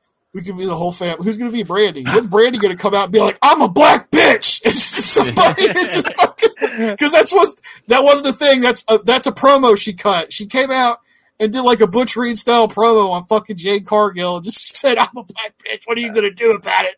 Like, well, unfortunately, because I know he's watching, Andy's going to have to be our black bitch. You're going to have to special guest. I hope you're okay with blackface. It's going to get controversial. Oh, Lord. That's fine. He could be a Democratic politician, I suppose. But yeah. It's always them, man. They get caught with the blackface thing in their college years. It's weird. You know what? Okay, fair point. It's a weird pattern, but that's all I'm saying. I know we're really trying to avoid talking about this match. This match is a good example of how you can put all the right ingredients in a pot and cook them exactly how you're told to, and it still comes out like a steaming pile of shit. Mm-hmm. No, I actually got a perfect analogy. You know when you have a lot of food, right? And you think you have to poop, and you get on the toilet, and like you push out, you go, and it's just like large fart sounds, but no poop. But that, like, your stomach is like, blah, blah, blah, blah, blah, blah, blah, blah, and you just go back to the toilet because you think you're gonna shit yourself, but it's just, again, fart sounds in the toilet bowl. That was this match. Just you need to make this a YouTube short. You need to make this whole segment a YouTube short later. Yeah, just title it. Dub strokes out about farting with no other context. We've already had like that feeling when you eat your 8th hot dog and you know you shouldn't. Now we have like the weird farting and you feel like you're going to die or something. Well, this is coming from personal experience because that happened to me at a baseball game where again, back to the hot dog reference, I had too many hot dogs. and things started bubbling and I had to go to the bathroom and nothing happened. But I digress. Old bubble guts happened. So I want to shout out real quick. They pointed out that today is the 10th anniversary of the WCW US title, and I thought that was cool. It's really only been around that long, I guess. Okay, I always thought it was grandfathered in from in Mid Atlantic. Maybe they had a US title and that it was that, but apparently not. I like the WCW version of the United States title. I always did too. It's just I wouldn't say it's minimalist, but it's like whenever Vince decided he wanted to do a WCW title, I guess because Vince is America, pal. He fucking loves America, so he wants that flag to be like fucking right in there somewhere. Like it's the majority of the design. There's a 30-second rest period between falls. And I noted this is the second 2 out of 3 falls match Dustin has had this year for the U.S. title. Mm-hmm. The first one was with Rick Rude during the Beach Blast. And apparently there was Hooters girls out at ringside or something. Yeah, I didn't know they were there until the main event. And then Jesse says something about... Because Dustin Rhodes comes out, this song, "Oh, they call me natural." And he's like, "What do you think, Tony? Do you think they're natural?" And he's like, no comment, Jess. It's pretty funny. That's pretty good. He goes, "It's okay, Shivani. We're on pay-per-view. We can get away with these things if we want." He's like, "Nope, I'm still not going to say anything." He's like being awkward as shit. This match, I noted, had too fast of a pace for me to cover move for move. Mm-hmm. Well, that's good. I'm glad we don't have to do that because there's just a lot of they beat the hell out of each other, and then Steve Austin gets thrown out of the ring, and he's like, "I'm going to do some nonsense out here and stall, and then I'm going to get back in, and then I'm going to go back out. I'm going to call timeout, and then Dustin's going to come out with me. We're going to try to kick each other's ass, and then Robert Parker's going to get in the middle and wiggle his cigar a little bit, like a racist son of a bitch." And then Jesse says, I never see Colonel Robert Parker light up that stogie. What's going on with that anyway? I'm like, that's a very good point, Jess. He never fucking lights a cigar. Is he a fake cigar enthusiast? Is he a phony? I think it's extra heat. He's a phony. And then I think Tony's like, well, there's all these smoking ordinances. You can't smoke indoors anymore. And he's like, well, you know what's going to happen, right? And he's like, no. And he's like, they're encouraging people to smoke now because they're going to pay for all our Medicare later. And I'm like, what the fuck is he talking about? Oh, talking about politics. Did you notice that he made a Bobby Heenan thing? He talked about Clinton. He's like, Ric Flair's not Bill Clinton. Oh yeah, yeah. Yeah. So thanks to Chaz, he actually covered a big portion of my note. You're welcome. Did he raise her, or did the pole bust him open? Oh yeah, he sucked pole. That happened. Damn. I wrote it down. But did he raise? Was that a razor job? You think? It was a pole job. It was a pole job. Pole job. No, that happened later. I think what happened was it was that spot where they were on the apron or some shit, and then Dustin jumped in. No, it's when he threw Austin at Colonel Parker when he was on the apron, and I think it was supposed to look like he headbutted him, but he didn't. And he bladed him. He bladed himself after that when he was laying down, and he looks up and he's bleeding. I'm like, oh shit, there it is. Mm-hmm. Yeah, he must have actually. I think in kayfabe he was supposed to have hit Robert Parker's stogie and burn himself, but it was so hard and cold that it cut his skin. That's what happened. No, his handkerchief did that to him.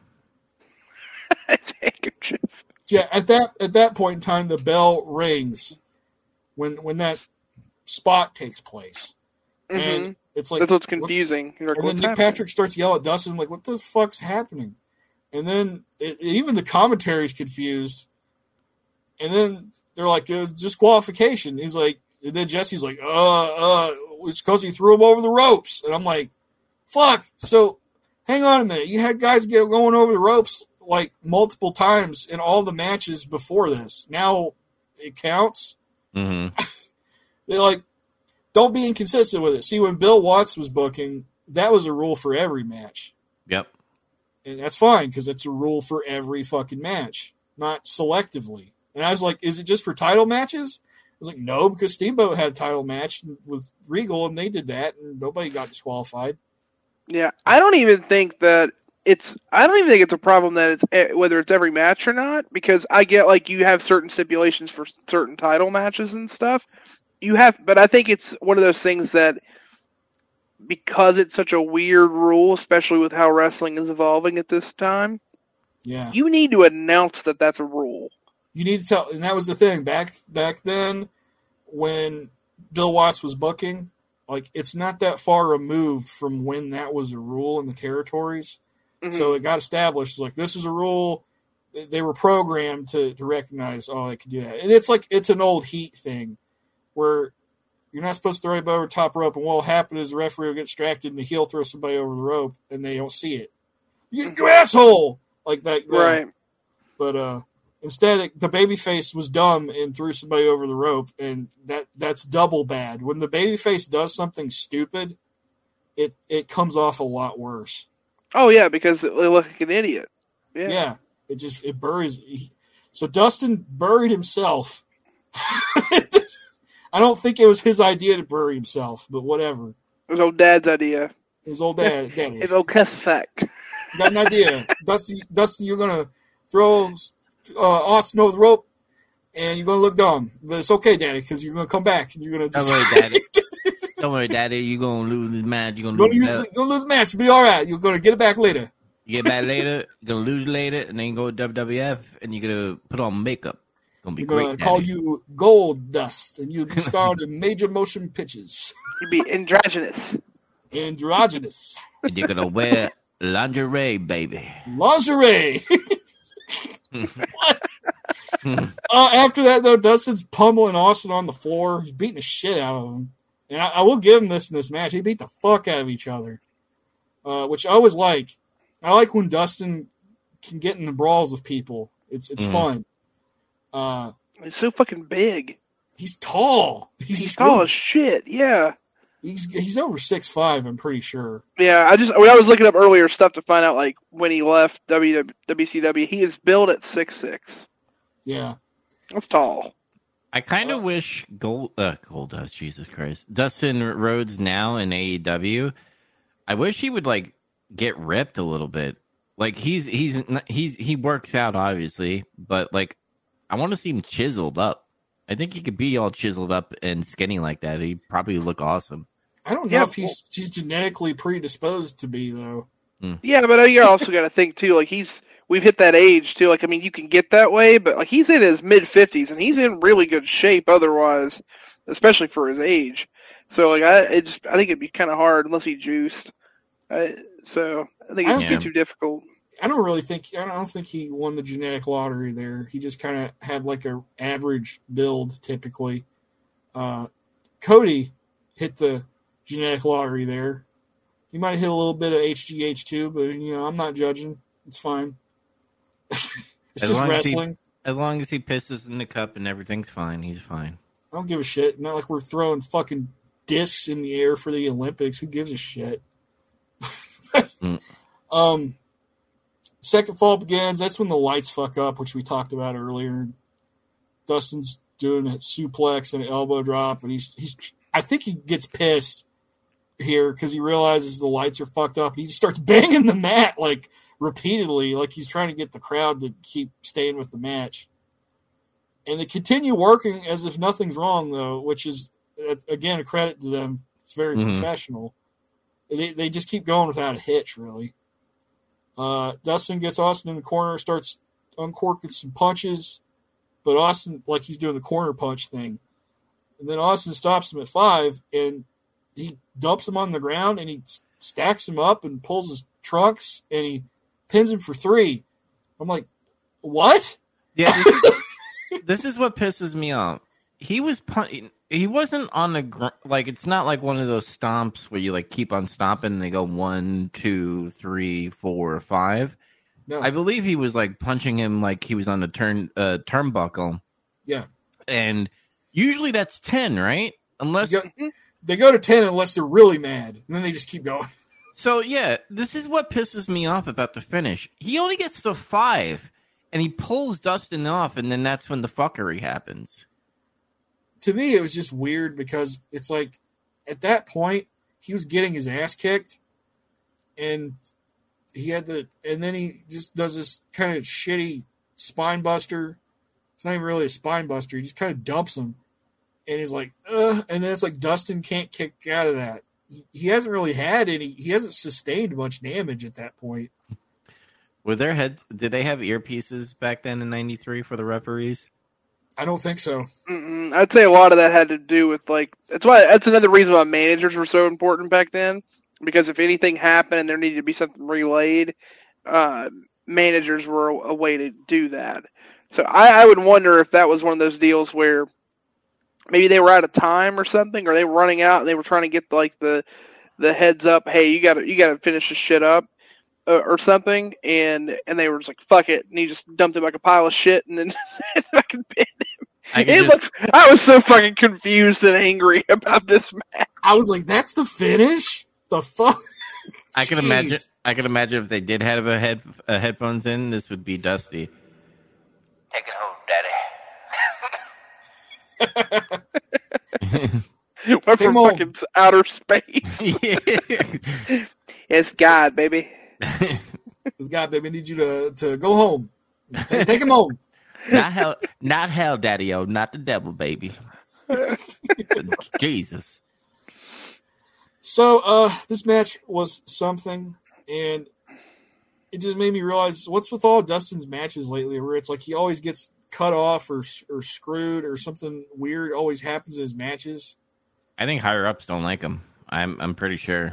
I'm not sure what's going on there, but his dad's a booker now. He should like him, unless they're having issues and they don't get along right now, which I think they did a couple maybe times. Dusty was thinking about Roman Reigns, the real son. That's right. Mm-hmm. Isn't Roman like fucking 10 at this point? Or something. I don't know. He's growing daddy like solid snake and liquid snake. Mm-hmm.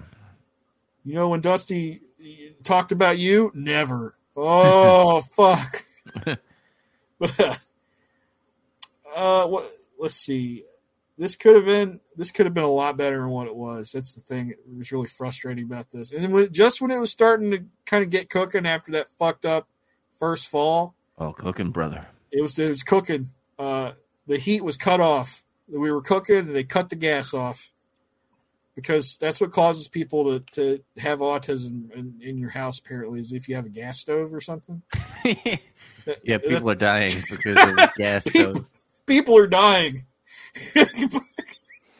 What do you guys think about this? I'm going to be match? really What's your score? I'm going to be super harsh with it because, yeah, they did start cooking, but the results of both falls were stupid. It was like they cooked a burger. This is like on Kitchen Nightmares, and then fucking goddamn, I forgot. Gordon Ramsay. He cooked a burger, and then he bites the burger, and it's like a bunch of water falls out of it. It's fucking raw. It's raw. What is it there? That's a lamb sauce. Now Truffle oil. I'm gonna give you a good analogy. It's like trying to cook fried chicken in a fucking easy bake oven. That's how fucking terrible this match was. Fucking light bulb. Ooh, Danny. It's like trying to cook fried chicken in an easy bake oven, man. But you put it in the easy bake oven, take it home, Daddy. Almost. Oh, I give it a 4 out of 10. Whew. Oh man, this okay. Caveat it. If it weren't for how both falls ended, and just how the overall match just ended, not to mention the fact that now we take in it totally fucks with the finishes that happen or the things that happen in other matches already and take away from it. If it weren't for all that anger, their overall work, I'd probably give it somewhere in the high 5s, maybe a 6. And that's just talking about the actual just like technical work, because these are guys that put on total stuff, but because of the just sheer stank, it's like someone took a giant fucking squirt bottle of drizzly shits and went. It's just fucking terrible. 3.6. Oh shit. I almost stopped watching the rest of the pay-per-view. I was that Damn. fucking mad. I had to take a break. You had to walk away. Had to actually take a break. I actually went and took a shit. Yeah, I actually went and just had angry diarrhea for like 10 minutes and then came back and said, I guess I'll get through this. So, my balls itched after this match ended. I was so fucking mad. It's like, this is so undeserving for these guys. I felt bad for them. So, there it is, 3.6, and I'm sticking to it. I'm going to give this a 4.4 out of 10. Okay. We averaged it. Yeah. Still pretty close. The work they did is fine. It was just the layout, the booking of this match was terrible. Well, that's what, like, with movies or TV shows, right? Everything could be fine from, like, beginning, middle. When that end fucking sucks, it could ruin a whole fucking movie. It was like the middle and the end sucked. Yeah. It was like, at first, it's like, all right, we got these guys. Okay. And then something really shitty happens in the middle of the season. You're like, I don't know about this. And then the end of it's fucking awful. Yeah. You just described the last season and a half, almost 2 seasons of Game of Thrones. It's like they started they did some stuff and then they did the weird thing. You're like, wait, what happened? And they're like, oh, but they'll fix this, and then they didn't. Yeah, and you're like really bitter about it. Or like the last season of before they remade it all, the last season of Dexter. Mm-hmm. Oh yeah. Yeah, if you watch Dexter or know about it, yeah, that just makes you angry. But yeah. The little side tangent. I used to make fun of my friends because they'd be like, I love Khaleesi. And I'm like, oh, you love female Hitler with her slaves? And they're like, oh, that's going to change eventually. Because these are people that don't read the book. They watch the TV show. I'm like, no, sorry. Yeah. If you didn't read the book and you get her character, they've greatly misrepresent her character in the TV show intentionally to trick you, which makes you like bitter about the whole thing. And you're like, why would they change her? It's like, they didn't. She's been that way the whole time. You just forgot. They just put a little spin on it to trick you, to make you realize that you're just fucking lemming and you could have been turned into a Nazi if you were in Germany in the 30s. You fucking piece of shit. Sorry, I'm going like weird Justin Roiland's nonsense, but I gotta delete shit from my phone before I get blamed for stuff. Never mind. I'm gonna move on. I'm in a weird place right now. The meat settled. the weird meat. You shouldn't eat more of that weird meat. You do anyway. That's no time travel meat. That's what I should have eaten. I want to introduce this next match. So okay.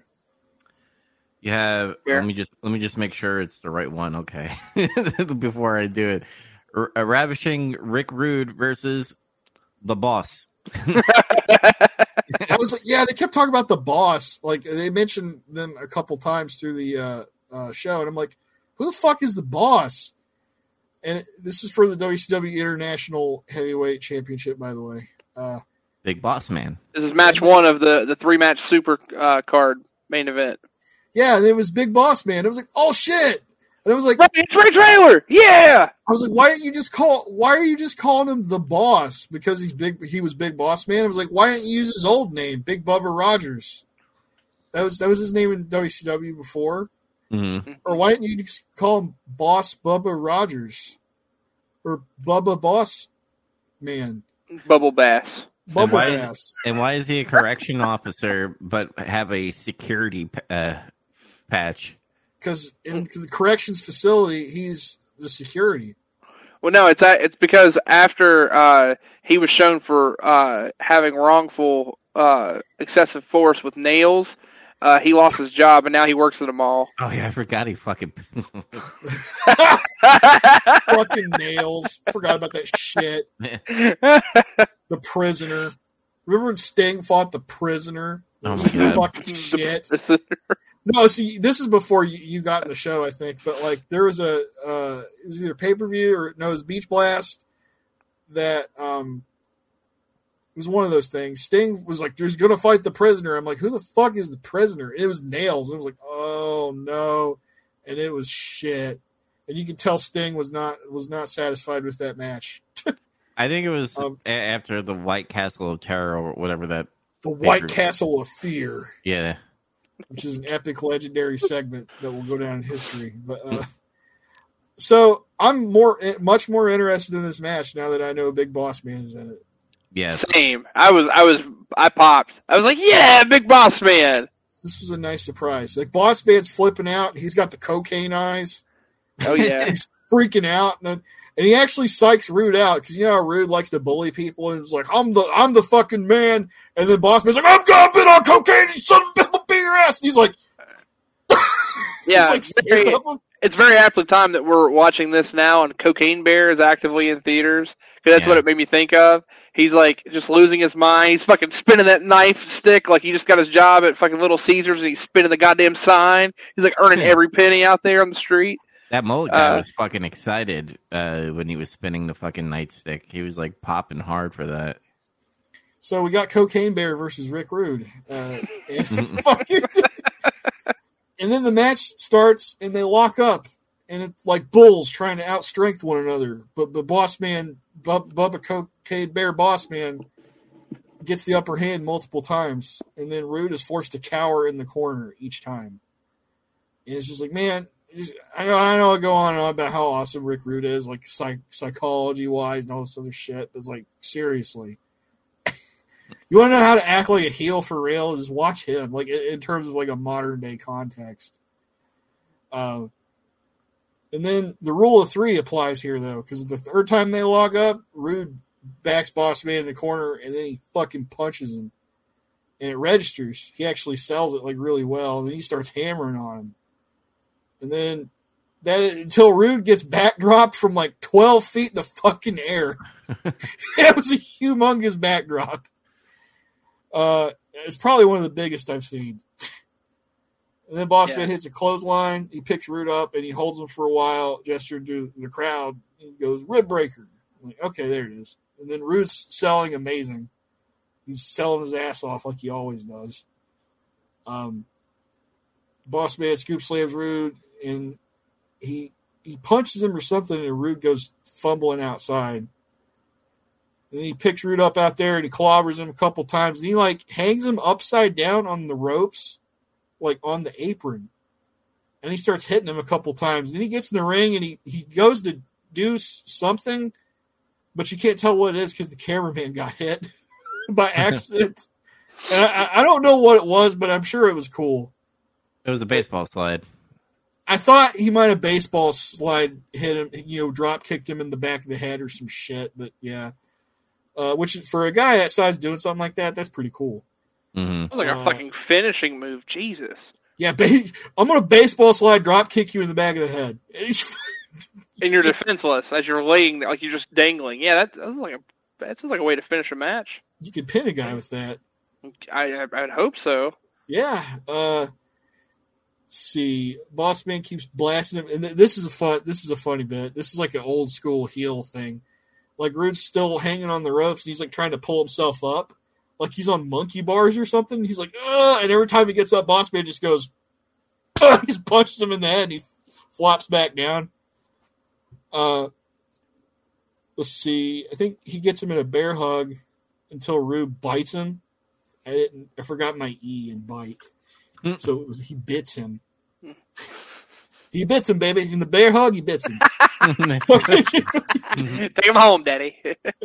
Elbow drop, not elbow drop. He elbows him and gets out, and Rude tries to fire up on Bubba, but he just starts throwing bombs, and he puts Rude in the corner again. He eats a big boot, and that's when Rude's on top. He goes to the top rope, goes for a sledge hammer, or an axe handle, if you want to call it that. Boss Man catches him with a throat thrust. He slams Rude's face in the ground, and he sets him up for that. I don't know what to fucking call that. Or he puts a guy on the ropes, like he's hanging on the ropes for like you're going to get 619 or something. Oh, yeah, but he hits him with like his thigh. Yeah, he teabags him in the back of the head. It's almost like Adam Cole's last call. The last shot thing. Or last shot, yeah, that's what it's called. Last shot, yeah, where he hits him with a thigh, except he puts him on the rope, so it's like even worse because he is hung on the rope with his neck, so it's like sandwiched. Yeah, it looks like it's gonna be fucking brutal, but then he misses it and fucking hits himself in the nuts. Yeah, Austin does that move too. Yes, Boss Man splits his nut sack in twain by missing the ropes. In twain. And then Rude hits a sunset flip on Boss Man and gets a 3. And I was like, oh, I didn't expect that finish. And it's fine. This was fun for that real short period of time that it was allowed to exist. I would have liked to seen these guys go a little bit longer, like maybe 5 more minutes. Yeah, maybe, I don't know, cut the fucking 3 fat people, the Shockmaster and the fucking diabetes match, and maybe shorten the what match was that? The tag match coming up next. Yeah, God, Jesus Christ, it's too long. This is really good. Another match that started cooking, and the heat got cut off. 6.4 out of 10. Okay, yeah, I enjoyed this match. I kind of want to see more, so hopefully when we get to another pay-per-view, they feud again, but probably not. I think we're going to be building the Ric Flair and Rude thing soon. So I give this a 6.3 out of 10. Yeah. I fucking loved that Big Boss Man was in this. I was still like riding that nostalgia wave because I remember as a kid I had a Big Boss Man little action figure, has a little nightstick, beat the hell out of people. I was all about the police brutality. This was great. Who's your favorite wrestler? Big Boss Man. I like that he beats up prisoners. Yeah, I was real pissed at the Undertaker when he fucking hung him and executed him in front of all of us, and I was like, shit, why did you do that? It's my favorite. Because the Undertaker doesn't like fucking narcs, that's why. He gave him the ho ho ho. I gave him a festive necktie. A festive necktie, yeah. I gave him a 6.6. I really enjoyed it. I do agree. This match could have been a lot better if they'd gotten a little more time to go. I really liked the finish, which is funny because it immediately came after a match that had an out-of-nowhere finish, but was total bullshit. This one was earned. It felt like it didn't feel like bullshit that Rude beat him that way. But it felt like this isn't over because he wasn't like totally defeated. He got folded up in a trick pin combination thing, and for a big guy like that can be problematic. That's how he got beat. And for a guy that was like unhinged and crazy, by the way, like there was a part where Rick Rude was taking his sweet ass time getting out of the ring to the point where the I'm not calling him the boss, Big Boss Man, was just like standing there staring at him. I thought I thought he was gonna beat the shit out of him. He was too smart, brother. He was too smart to go out there on the floor. What's your guys' favorite outfits of Big Boss Man? So you have obviously when he was heavier, he had that blue uniform, and obviously this black one, and then you had the special ops in the fucking Attitude Era. When he goes private contractor, he's like a SWAT fucking guy or some shit. Yeah, I like that one. Is it cheating if I say I liked him when he was Big Bubba Rogers? Is that cheating? No, you can say that. No, I like that because he looks like a Blues Brother. Oh yeah, he does. He straight up looks like he's from the Blues Brothers. No, I like I like the original Big Boss Man police, like the straight up like county police blue uniform. To me, that was my preferred, but to each their own. The only thing I remember about the Spec Ops one is, well, actually I remember three things. The dog match from hell, where the dogs are like fucking and shitting on the floor, and nobody's watching the match because the dogs are fucking and shitting on the floor. whenever Big Boss Man fucking drives a car and rolls away with the Big Show's dad or whatever. Yeah. I loved unhinged asshole Big Boss Man. It was incredible. And then whenever he's fucking executed in front of everyone, like that's what I remember about the Undertaker saw the deeds this dude was committing. He's like, this guy has to be stopped. So he fucking executed him. Yeah, he said, fuck it. I'm done with this guy. He's killing people's dogs and fucking feeding them to him and shit. Like, God, what a fucked up story. Fucking Eric Cartman becomes a cop, and then it becomes a pro wrestler. Big Boss Man. It's a pretty great summary for, like, Attitude Era Boss Man. It really is. Every time I watch that thing with him interrupting Big Show's dad's funeral, I laugh the whole time. It's so fucking amazing. He jumps on it. Falls off. Oh, shit. Oh, man. Fuck. He repoed his dad. Next match is Sting and Road Warrior Hawk against the Nasty Boys, Bebop and Rocksteady, who are the tag team champions with Missy Hyatt. I like Missy Hyatt. Well, yeah, anybody with any kind of any man of culture does.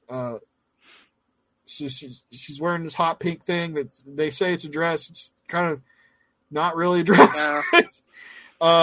She's straight up wearing like fucking lingerie, more or less, and she's got a whip. And Jesse's making jokes about whips and shit. It's funny. I pointed out the dude with the epic mullet was waving like dollar bills at her. It was fucking great. Take it off. Shut up. Sting and Rocksteady start. So if you don't not catching on, this might seem like a joke, like I'm fucking taking the piss out of them, out of the Nasty Boys. I'm not. This is endearing by me. I call them Bebop and Rocksteady because I feel like if there was a Ninja Turtles, a third Ninja Turtles movie that didn't fucking suck, and they wanted to put Bebop and Rocksteady in it live action, it would be the Nasty Boys. They would be that's what they would look like before they got turned into Bebop and Rocksteady. Oh, that's fair. Yeah, because that whole like thing where humans tried to the fucking ooze or whatever, and then they turn into weird ass fucking animals or some shit. It's fair. The nasty boys really do fit that. This And like you is said, what they remind me of, like the way they act and everything. Their whole dynamic, and Bebop is Sags and Knobs is Rocksteady. So there you go. Sting Rocksteady starts off. The Sting does some arm drags, and he's outmaneuvering the shit out of him. He's hitting his quick punches, and shit, doing his Sting thing. Sting knocks Rocksteady over the ropes and does not get DQ'd, by the way, but whatever, it's not their fault. God damn it! I missed it. I'm so mad now. Sting tries to Bebop tries to interfere, but Sting stops him too, and then he flops to the floor, and then Hawk comes in and just picks Sting up in a military press and throws him outside to the floor. I'm like, yeah, that was fucking cool. I didn't expect that to just happen out of nowhere. Yeah. I mean, that's kind of a spot that he couldn't do with Animal, I guess. Did they ever do that? I don't remember them doing that. I don't remember either. Bebop tags in, and he's yelling at Hawk like he wants to fight him. So Sting is like, fine, and he tags Hawk. And then Hawk just starts beating the piss out of him. He's just like swinging, throwing bombs, like these big overhand punches, like wham, like he's putting his whole body into it. And then like he just does like a flare flop pretty much after that, after like 10 of them. Then he's starting to hit a lot of his Hawk is starting to hit a lot of his bigger moves, like drop kick. He does the big fist drop, where he jumps real high in the air and hits him. And then he does the flying shoulder block. That's cool. And then Bebop rolls out of the ring. He tries to run, but Hawk chases him back into the ring. And then he's starting to work his arm. And then Sting gets tagged in. He does some shit until he gets a thumb to the eye. And then Rocksteady comes in. And it's back and forth shit for a while after that. And like, I'm enjoying the match pretty much up to a certain point. It's like, it gets to a point where I'm like, how long are they going to go? Because I feel like this went longer than it needed to just for what it was. Because I think we've talked about this before. We're like, okay, like ever since the Nasty Boys became champions, I think at first we're like, oh, it's the Nasty Boys. And then they kind of grow on you like a weird fungus. Mm-hmm. Like, they have their range that they're good at. They're good at this we're these asshole Street Fighter guys who just brawl. And they have a way that they can get heat and stuff. But I feel like you can't go, if you're doing a Nasty Boys match, 10 minutes is probably best. Don't go past 15. That's like the point of no return. Oh yeah, this match was 29 minutes and 10 seconds. It was twice as long as it needed to be at maximum. Because it got to a point where I was like, oh, the Bebop and Rocksteady have exhausted all of their offense, and now they're just doing like rest holds, and holy shit, they get heat forever at a certain point. They get Sting in there, and they're getting heat on Sting, and I swear to God, I think Rocksteady put Sting in a fucking camel clutch for like 4 minutes or something. Mm-hmm. Like, oh my God, this is too much. That goes on for a bit until, Jesus. Yeah, I wrote a bunch of notes, but I was kind of doing it out of habit, and partially because I needed to stay awake because I was starting to nod off. I was like, oh my God, this is too long. I think they purposely killed this match and made it longer so that they could be all hyped up when Ric Flair and Vader come out. Yeah, but I they think it would have. Oh, go ahead. But they should have done that at the 15-minute mark, where they did the 15 minutes and then had the part where Missy Hyatt gets on and gets the DQ, and then we move on to the Vader and Ric Flair match. But instead, they did this awkward thing where Missy Hyatt was trying to use the whip, but she never got, because the referee was always staring at her, probably because of her tits were popping out, and he was probably getting distracted. But like, I don't know, I don't mind it I'm with you. It just went way too long, and I kind of did nod a couple of times in that match. Yeah. I did fucking mind it. Yeah, okay. I gotta stay consistent, right? Sure. 30 fucking minute match, and that's how you're gonna fucking end it? Are you kidding me? You could have done that 2 minutes in the goddamn match if that's what you were gonna do, is have her just get involved and just get a DQ. Meanwhile, the rest of the night, people have been getting involved, and the ref sees it and goes, and he just whips his fucking mullet back and says, keep going. Mm-hmm. Even Jesse says, like, they're going to DQ them for that, for Missy Hyatt getting involved, because it almost seemed like it was a mistimed thing, and then the ref, like, it was too blatant that he saw it, and they were just like, fuck. Well, fuck, I can't do anything else, exactly. Like, that happens sometimes. It seemed like a total clusterfuck, but for a match to last that long, that match lasted longer than, like, 3 of the other matches on the card combined, but you ended it in such a flat way, just a big... Yep, I would have... It's like Dubs was saying while you were off camera, muted for a little bit there. I was listening. Yeah. I heard. They got a range. They far exceeded it. I think you still could have got away with a DQ at 15 minutes, and it wouldn't have been that bad. Oh, absolutely. I agree. Sorry, continue. And you could have gave the other 14 minutes to, like, I don't know, Rude and Boss Man and Austin and Dustin, and maybe their match wouldn't have been as fucking stupid or something. Here's what I thought was going to happen. Because Missy Hyatt was, like, you know, dressing slutty and shit, I thought they were going to do an angle because I'm like, this is... I mean, I know Sting and you have to have the baby faces together, but Sting was with Animal. I'm like, that's kind of a weird combo for me a little bit. No, brother, that's Hawk, not Animal. Oh, yeah, I'm sorry. Hawk.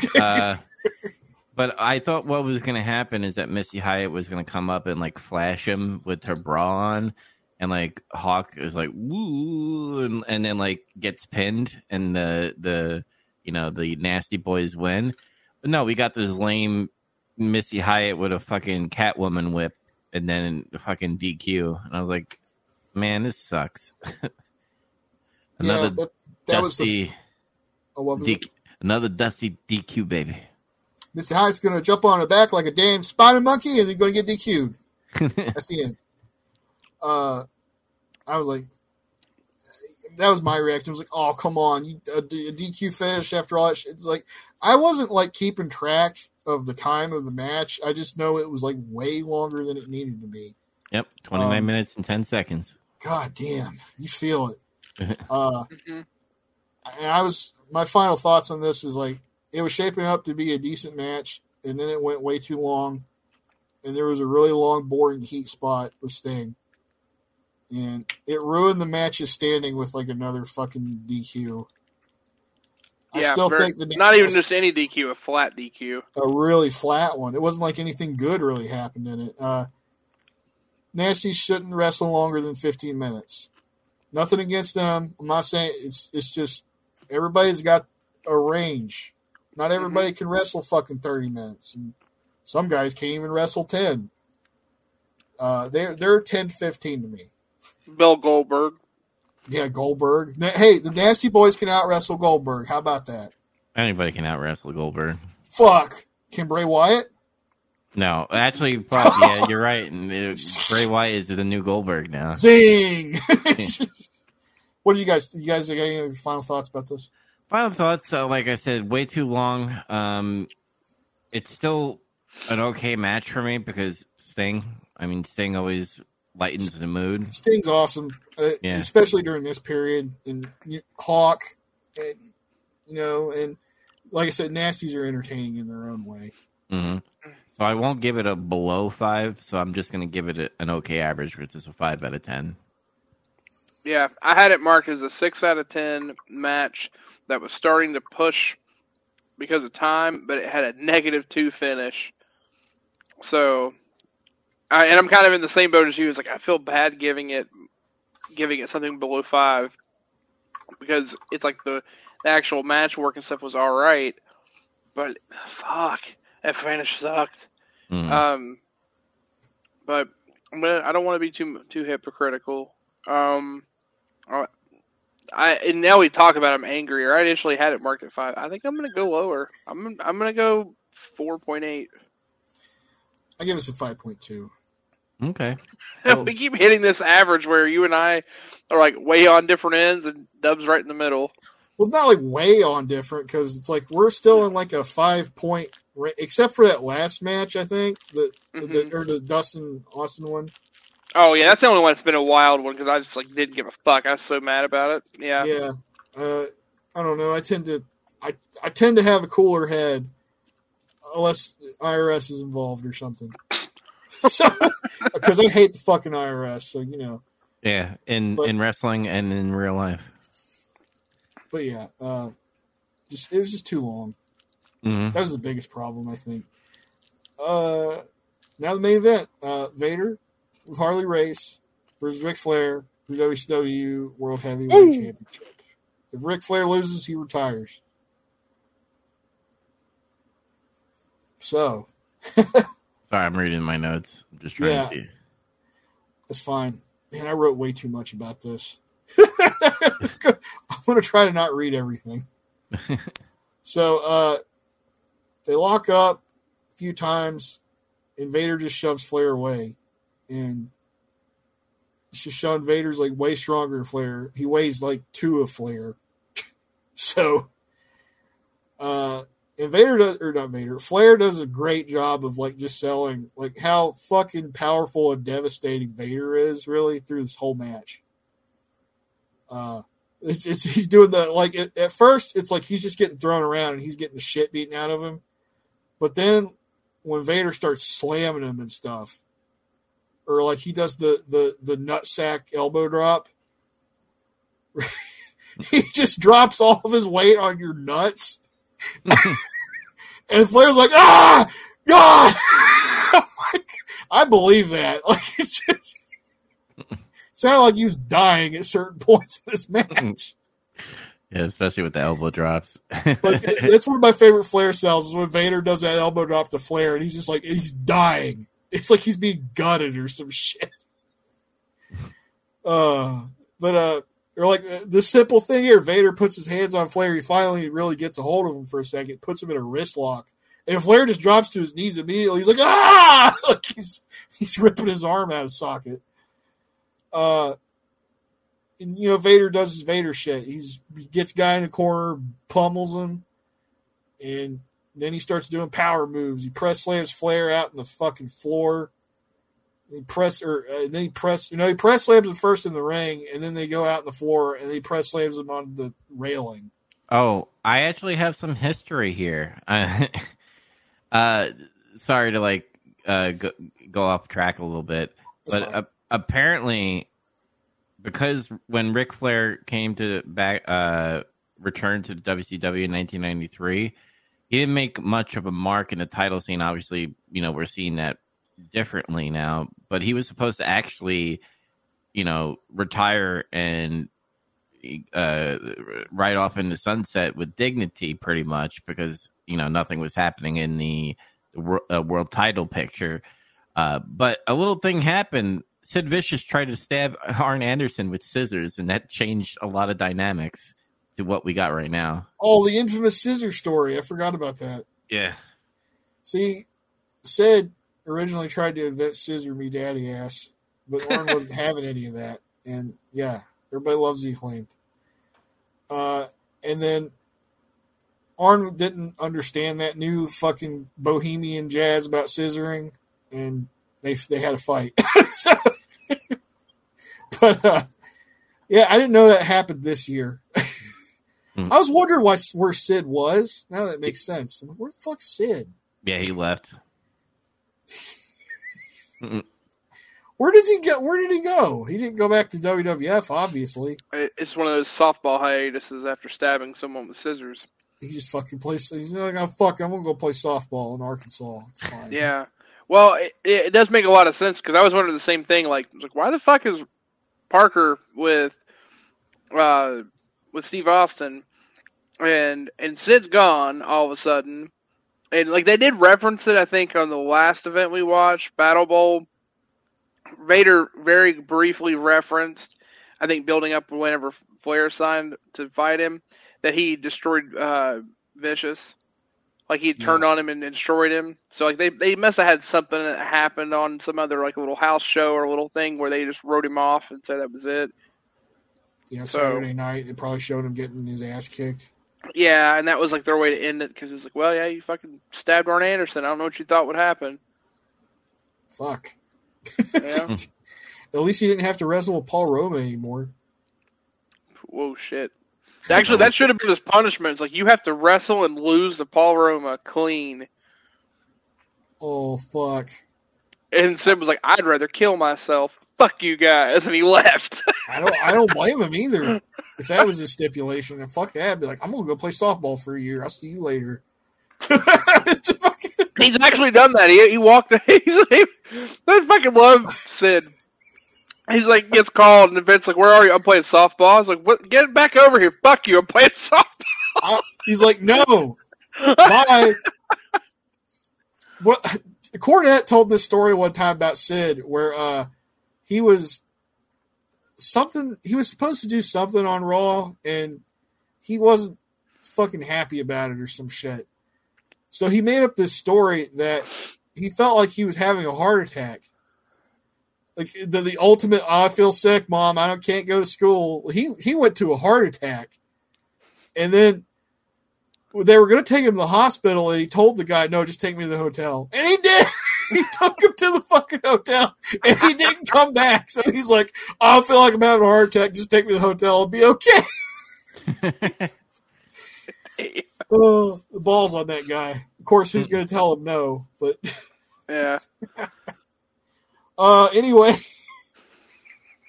they're out there on the floor now, and then like Vader sets up Flair, like he whips him into the railing, and he's going to do the body block thing, but Vader misses so he just fucking splashes the railing.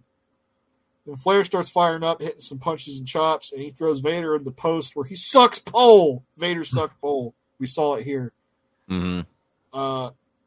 And just when he thinks you got the advantage, Harley stops him. He's getting ready to get back in the ring, and Harley like hits him a couple times, and Vader's back in control. Vader's like doing suplex tosses to Flair. You know, the thing where you suplex a guy, but you're so big and powerful, you don't drop, you just fucking throw them. God, launched him everywhere in this match. It was amazing. Yeah, he was throwing him like halfway across the ring with that shit. It's very apparent at the end of the match, like afterwards, Flair got the shit beat out of him. It was. I mean, Vader, when that's Vader's nature, it's gonna not feel great, but it'll be a good match. So, and you know, Vader's in control for most of the match again. He's just like he's beating on Flair. He'll try to fight back and hit a few chops, and Vader just no-sells it practically. Like, he'll get chopped and he'll like kind of like recoil a little bit, and he'll chop him again, and he'll just look at him, and then just punch him once, and it's like over. Where are we at? This is where Flair starts to come back a little bit. He gets up and he starts throwing some chops and punches after Vader misses a second rope splash. And then Flair, I thought this was cool. He goes to the top rope and he starts doing like Ricky Steamboat flying chops from the top rope, which is like, I thought that was a neat little, callback homage thing. And he hits like 3 of them. And it's like, oh boy, like Flair's coming back. Nope, Vader clotheslines the fuck out of him and he cuts him off. That's like the running theme of this match. Is like Flair will build up a little bit of momentum and Vader will hit one move and it'll cut him off and he'll go back to beating the shit out of him. This surprised me though. After that, Vader picks him up and he goes, "It's over!" And it's a fucking superplex. Vader does a superplex. And that didn't finish him. So instead, he decided to elbow drop him in the fucking nards again. It's that move looks rough. The whole thing, just like he hits him, he catches him there with his weight, but then he also gets the elbow like right into like the gut, just underneath like the rib cage, and Flair just pops up. God! I wrote, Flair is screaming for God, and he's bleeding from the mouth, shouting in pain. Where else can we go? This is where Flair starts his real comeback.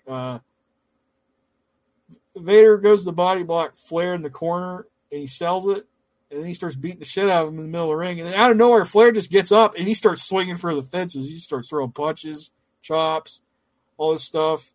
He knocks Vader down, and he manages to, like, kind of drag him to the corner, the post, and he wraps his leg around the post. And then Harley's trying to stop him, but that causes the referee to get distracted by him. So Flair grabs a chair and just hits Vader in the knee with it. And then Harley's freaking out and shit. It's to Flair's advantage, so he keeps taking advantage. So he grabs another chair and hits Vader in the head. It's too bad they don't have, like, the real chairs. It's like these plastic chairs that you used to sit in school, like grade school or something, or like some kind of fucking auditorium. But still, it works, I guess. Let's see. I lost my place. There it is. Flair starts hitting a bunch of really snug-looking punches and shit. He gets him in the ring, and then he starts to go for the figure four, but then Vader kicks him off. It kicks him all the way across the fucking ring when he does it. Goes for Vader bomb, misses. Flair gets up, does figure four. Crowd starts going ape shit. That's when Harley gets up on the apron, and he's like got his jacket off. He took his jacket off, and he's like yelling and shouting and everything. Vader manages to get out of it. He grabs the rope. He pulls himself up in the corner. Flair's like going to get him, but he eats a boot. And then he does another Nard elbow drop. And then Vader goes to the top rope, and he goes for the moonsault. I'm like, it's over. But he misses. Flair rolled out of the way, and, like, he can't really do anything, so he just covers him. And, like, Harley sees this, and he gets up on the top rope as Flair's covered him. This is, like, one of my favorite parts of the match. He's gonna headbutt Flair. That was I think that was Harley's finisher, was a flying headbutt. It was, yeah. Yeah. And so it's like 1, 2, and, like, when he hits 2, he jumps. This was timed perfectly. And when Flair's knocked off because Vader powered out at 2, he headbutts Vader. He gets him with a fucking Thurman Merman diving headbutt. And then after that, Flair takes advantage. He starts beating on Vader again and eats some chops. And then Vader body blocks him. And he, like, takes a moment to, like, kind of, like, collect himself because he's fucked up. But Flair manages to, like, get up, and he kind of grabs his leg. And Vader, like, stumbles because he loses his balance. And Flair stacks him up and pins him for 3. My God, the pop! It was huge. And it was the pop off of that finish is so fucking satisfying. It was great. I like the finish. It's okay because back in those days you didn't get WWE that abused the fuck out of like that roll up shit or so many finishers. In this case, it's a little bit more believable that this is how Ric Flair has to beat Vader. Well, it's a fucking battle. Yeah. Like he's not gonna knock Vader out unless he's using weapons or some shit. The only thing I rolled my eyes is like every time Ric Flair used a chair and it wasn't a fold up chair, it was like that sitting chair, and it almost had like a Hulk Hogan dunk thing, but it was like thunk and he tried his best with it. It's awkward. Yeah. Great match, good finish. Vader is protected because he clearly wasn't like totally defeated. And Flair endured Vader's onslaught and kept coming back from underneath. It was great psychology and all that shit. Did he have any more kids after this? No. Thank you, Vader. I'm pretty sure Vader ended his reproduction rights. Yeah. He shut down the ride. The factory's closed. He crushed Space Mountain. He crushed Space Mountain. Literally. The rails are broken on Space Mountain. He derailed Space Mountain. What'd you give it? 8.4 out of 10. Okay. I gave it an 8.7 out of 10. I thought it was a nice, solid match. I also like what Harley Race did, because after Vader dominated most of the beginning of the match, that's when Ric Flair started turning. And because Harley knows Ric Flair, it was like he was afraid, like something turned on. And I like that Harley Race sold that a lot. Yeah, because he knows, because he lost to Flair back in 83. Mm-hmm. And they made sure to tell everybody about that. It's like, Flair beat Harley Race for the world title in 1983, and he never was a world champion again. It's like, fuck. It's like you said he killed his career or something. Yeah. Yeah. This, again, they put effort into making the story relevant, especially to what's going on in current times. It's tying into this stipulation where you really might think, oh, okay, Ric Flair might actually retire given all that he's done, given all the circumstance around this, who he's facing, everything. It's like, how's he going to beat him? How are they going to make this believable? In particular, mid-match, when they get to the point where Flair's making his comeback, and Flair, like, this is one of those things where if you're going to become a wrestler, you should watch this very closely to learn how to properly make a comeback and become so explosive and still be able to sell the battle. Like, this match is a clinic. This is one of my favorite Flair matches. And again, the pop's just so satisfying for it to finish. It's also a great example of how a match can be a struggle and a battle, and you can finish a match with an out-of-nowhere stack.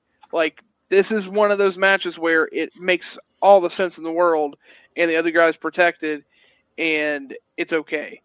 And I fucking love this match. I would say in terms of Flair matches, it's in my top 5. There are definitely better ones, like the Steamboat match. There's the I have a fond thing for some of his matches with Sting. Some that maybe others don't have much fondness for, but that's probably nostalgia. And then, of course, like the all-time great is the Shawn Michaels match, like his actual retirement match. Oh, fuck, I love that match. Yeah. That all being said, I'll stop praising all that. I gave this an 8.8 out of 10. I'm going to bump mine up to 8.5. Nice. Yeah. All right, before we get it, because it's not over yet because there's some stuff going on, I just wanted to point this out since we talked about Sid Vicious. Oh my!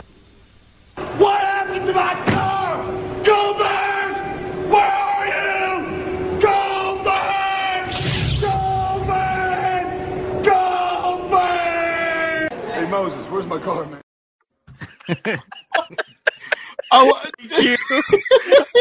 That's one of my favorite all-time things he ever did. He just got his bag, he walks out. Oh my God! He just like, how did he do that? Like, how did he compact his car like that? And then he can't do anything but scream Goldberg. Oh, it's so fucking great. Thank you. Sid. I'm so glad I asked for that. Ask and you shall receive. Thank you. Oh, pick me up. No, that's just so funny. It's one of my favorite things about it's angry fucking Goldberg. That's also like the classic line. I'm twice the man you are, but I have half the brain that you do. And then Nash is just like, yeah.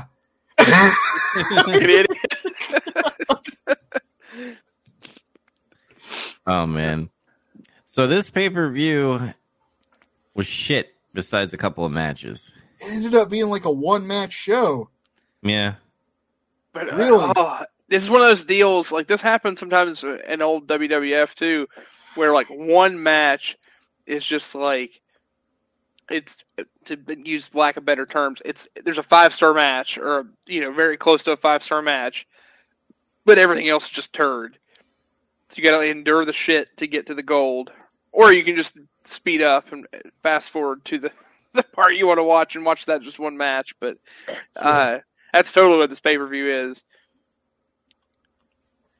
Yeah, so you want to talk about the stuff at the end? Oh yeah, that's right. I'm sorry. We can quickly cover it. I mean, this just fucking derailed me. Sorry. Oh, you're fine.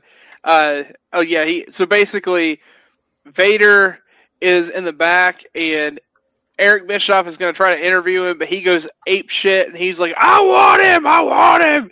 And he's like wrecking shit. Meanwhile, I'm really confused because the room's covered in a bunch of fucking plastic, like someone's about to be murdered back there. Like, Put all that up. I don't know why it's covered in plastic. I'm so confused. I think what they were gonna do is like like when teams win a championship and they have champagne and they're fucking doing that. I truly think they ran out of time because of the fucking 29-minute tag team match. They're just like, oh, we gotta hug all the family members and watch the older son just fucking no sold his father just winning. Poor David. His mouth was not even open. He was just like, he was just looking straight ahead, staring out into space. Thinking about how fucking Vince Russo is going to use him. Oh, boy. Yeah. I like the stuff with Flair. Like, he got, like, really emotional and shit. Mm-hmm. It was great. And then Sting showed up, and then he was like, I respect you, brother. And I almost bet against you, but hey. You're the best. You're the best. And then Steamboat shows up, and he's like, I'm honored, brother. I'm honored to be here. This is great. You're an 11-time champion. Good job. That's when Steamboat started handshaking everyone as he walked off. Yeah.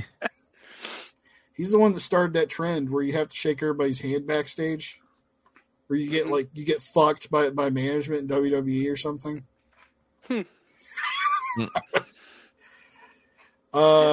Got any final thoughts about this whole thing? No, just shit pay-per-view with a couple of okay matches, but a really amazing main event. An all-time, right? Like an all-time main event, but just everything else is a bunch of turds, except for a couple of okay things. And commentary, I would say, saved some of the shitty moments with some funny things. So I'll give commentary a plus on that.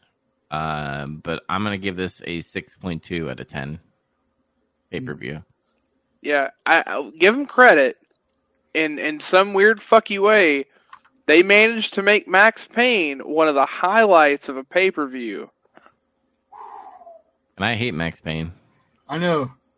Like they managed to like legitimately make him stand out. I mean, if I go back and look at my stuff, I think that was my third highest rated match.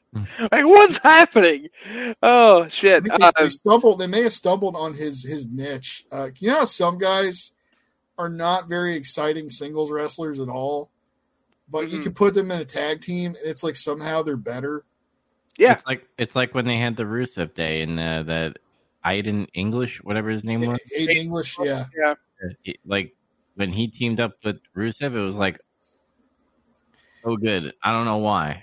But my favorite example of that is Sheamus. Like, so I know some people have different opinions about him, but I always found him kind of boring as a singles wrestler. But when he was in a tag team with somebody, it could be anybody. Oh wait, no, Cesaro. I'm sorry, Cesaro. He's teaming with his fucking little buddies there for a while, and then he's teaming with Drew. But I'm not saying he never had any good singles matches. Bang Bros. Once in a while, the Banger Bros. Like, man, that was a mistake. Oh my god! What kind of vehicle should we drive? For legal reasons, we can't tell you what one. Yeah. Let's see. Inconsistent booking. They're going over the top rope thing. It sucks. It took away from several matches, unfortunately. Really mediocre Starcade. And I hope WCW can have a better 1994, but I'm not going to get my hopes up. No, I don't think so. Yeah. It's weird. It's like, here's the main thing. I'll go ahead and give your score first. I'll ask my thing after. 5.8 out of 10. Okay, so this is one of these deals where if you describe it to someone and ask them if they'd watch it, or if they've already seen it, would they watch it again? It's thinking, okay, you have this pay-per-view. It's going to be 3 hours, and about 2.5 hours of it are gonna hurt. But half an hour, like 20, it was solidly 20, 25 minutes, is gonna be just like top tier. Be the good shit. It's gonna be the best of the best that you can get at the time, right? Good shit. It's gonna be the good shit. Do you watch it all again? Is it No. worth watching it all again? No. No. But you definitely go back and just watch the Flair match from time to time, right? Yeah. Oh, Yeah, for sure. Yeah. I have a question. They did mention that there's going to be a commissioner. Who's the commissioner? I don't know, actually. Are we transitioning to Uncle Eric Town yet? Is he starting to gain some traction?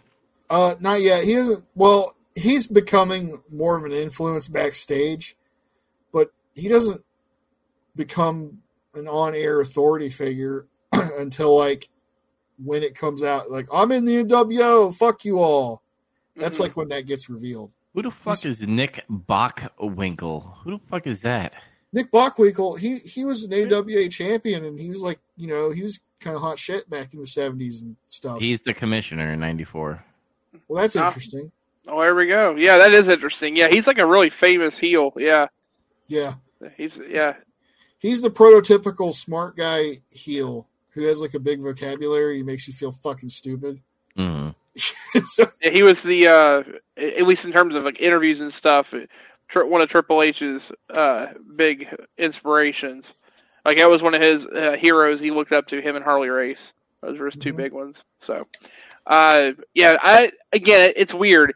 I hate giving the overall show anything terrible because the main event is so damn good. But I'd almost recommend someone watch this pay-per-view once because the main event's so good. But thankfully, you can just watch the main event without anything else. No. You just tell them to watch the match. Yeah, exactly. Just watch the match instead. I would give this a 6 out of 10. I'll stick right in between, and that's even with me taking the good and the bad, and then the ugly and the fat. What's funny is as we talked about this show, I dropped a lot of my scores.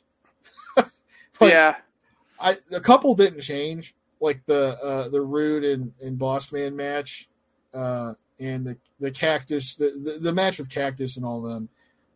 Those stayed the same, and actually I bumped the Flair Vader match up by 1 decimal point. Mm-hmm. But all the other ones dropped significantly when we started talking about it. Yeah. I had some changes too. I had a couple that mostly ones that dropped. I don't think I raised anything, but like I felt pretty strongly about what I had with as something that was high versus not. But yeah, I don't know. It's weird to say that this is a 6 because it's a very weird shifty 6. Again, it's just it's effectively a 9 with some 3s. it's good. That averages out, right? Anyway, that's anything else you guys have to say about this before we move on and get on to some Raw? No, I want to get away from this. Yeah. Yeah. Let's be more do it. positive. Maybe. Well, December 27th Raw. They recap what happened with Native American superstar Tataka's match against Ludwig Borga, the formed a table Brock Lesnar. The bloodline to Tatanka. Then we see Vince standing between the Quebecers, and they're the guest commentators tonight. And I'm like, okay. And then they're doing a thing where Pierre will only speak French. Francais, I should say. I fucking love this. He's asking, is he ever going to speak English? Like one day he might. He's got to learn how to read. I have mixed feelings about them on commentary. Too many puns. Jacques especially. Like, sometimes he says something funny, but a lot of time he has, like, fucking... My biggest thing is he laughs at his own jokes too much. Mm-hmm. Too much. He's too much of... I'm like, no. He's Jerry the King Lawler if he was Canadian. Lawler's funnier than that. Yeah, but he's, like, trying to imitate King in a way. Yeah, you could say he's French-Canadian King, I guess. Mm-hmm. I just kept thinking about how he fucking knocked all a goddamn Dynamite Kid's teeth out of his head. I can't not think about that every time I see it. Oh yeah, the fucking roll of quarters. Yeah, it's the guy. Yeah, he did. He fucking knocked those teeth out. He's like, I punched the shit out of him. He Charlie Murphy'd his ass. You could say he ruined his life, honestly. Yeah, kind of. Knocked those fucking teeth out. At that point, it was all downhill from there. That is true, as the story goes. Can we call him Poutine King? Yeah. Sure. Yeah. It's I don't know. Well, French Canadian King. Canadian poutine is the Canadian dish. Poutine King. It's the French fries and fucking cheese curds and fucking gravy and shit. It's just delicious. It sounds pretty good. It's actually really, really good, but it's super Canadian. So he's Canadian King, Poutine King. All right, I'll allow it. Mm-hmm. Yeah. So first match is Lex Luger versus Barry Horowitz. And why is Barry Horowitz getting that much offense in this match? That was my thing. I was like, okay, Lex Luger starts out, he gets an arm drag, and then Barry hits a knee lift, and then he starts beating Luger up. Yeah. And he beats Luger up for like, I feel like 2.5 minutes or something. Mm-hmm. And I'm like, what the fuck is this? I thought Lex was main event. Like, why is Barry Horowitz beating the shit out of him? Why is this almost jobber, fucking beating up on Lex when Lex Barry is supposed Horowitz, to be the man? Barry Horowitz is like a super jobber. He's like the jobber that doesn't job, but he does. He's like the quintessential jobber. Do you think either Lex was out of it, or do you think Barry Horowitz is like, I'm going to business for myself? No, I don't think so. I don't know. See, I think Lex is kind of all business. And what I mean by that is like when they tell Vince, is like, all right, Lex, this is what you're going to do, pal. Barry Horowitz is going to beat you up. And then in his mind, for some reason, he thought this would work. You know how Vince is, and sometimes that shit doesn't work. Mm-hmm. I think this is one of those things. Like I think in his mind, he thinks Lex is going to look resilient. But to me, some nerd is beating the shit out of Lex Luger. He looks like a dumbass, yeah. It's like when Big Show showed up for the first time and Vince told Big Show to fucking throw Stone Cold against the ring really hard because Vince thought he was not going to sell it. Stone Cold. Yeah. Sometimes he just has weird ideas about shit that doesn't work, and this is one of them. Yeah, the thing I'm reading here that I have, like, it talks about how it seems like he's trying to get over that Luger's going to Hulk up. Basically, he's trying to replace the hulking up. So the idea is that if he beats him up and then he powers through it and then hulks up, then he'll like everyone's like, oh, they'll get behind him. It's a comeback, but it makes no sense because, like, again, we've been talking about it's like Mike Tyson was fighting a kid with polio, and he took a couple beats to the chin and got knocked down, then got back up after a 4 count and was like, nah, kid, I'm gonna beat the shit out of you, and he just knocked the kid the fuck out. Like, it doesn't make any sense. Like, you would do that to begin with. I don't need to see the comeback story. So no, and plus at this point, this is just another case where like Vince is a little bit out of touch with this right now. He's trying to replicate that Hulk Hogan shit, and you kind of can't. He doesn't realize it yet. Mm-hmm. Nobody wants to see, especially that audience now. They don't want to see that anymore. That doesn't really work. It's like watching a metaphor for a bad breakup. Yeah. It's like, hey, I've moved on. Look at this one. Look, this is my girlfriend. Look, she's so pretty. People are over that Hulk Hogan, Hulk up, Ultimate Warrior shit now. They're more into what Bret Hart's doing and Shawn Michaels, and they like Razor and all that stuff. Mm-hmm. They're into baby faces that can get beat up a little bit and maybe even lose once in a while. Not that Shawn's a baby face. That's later. Luger finally does fire up after this guy beats the shit out of him for 2 minutes. It's a clothesline and a power slam and a superplex and pins him for 3. And I'm like, well, I like that he finished the guy with a superplex. Yeah, that's pretty cool. Because I hate it. That's one of the biggest things I hate about modern wrestling is people do a superplex, and then they immediately float over and cradle the guy. It's like the guy that got superplexed cradles the dude that delivered it on him. Mm-hmm. I'm like, what the fuck? Did it not hurt? There's a very specific. I know what they're doing because I can't remember who did the spot first. I want to feel like I want to say it was something Bret Hart did, but I'm not 100% sure of that. Where somebody did a superplex to Bret, and the way that it landed, it looked like he was almost about to roll over on him, and he had the wherewithal to hook his leg and pin him. But that's the thing is, it never looks like that when they do it. It looks like they just took it, lay there for a second, and then hook the guy. Mm-hmm. Yeah, it looks strange. It's not how it works. Let alone Seth Rollins doing it, and then he gets up immediately and does like a fucking Falcon Arrow. I'm like, God damn it! And then it's not even a fucking finish. It's 2 count. That should finish a guy. I don't give a shit.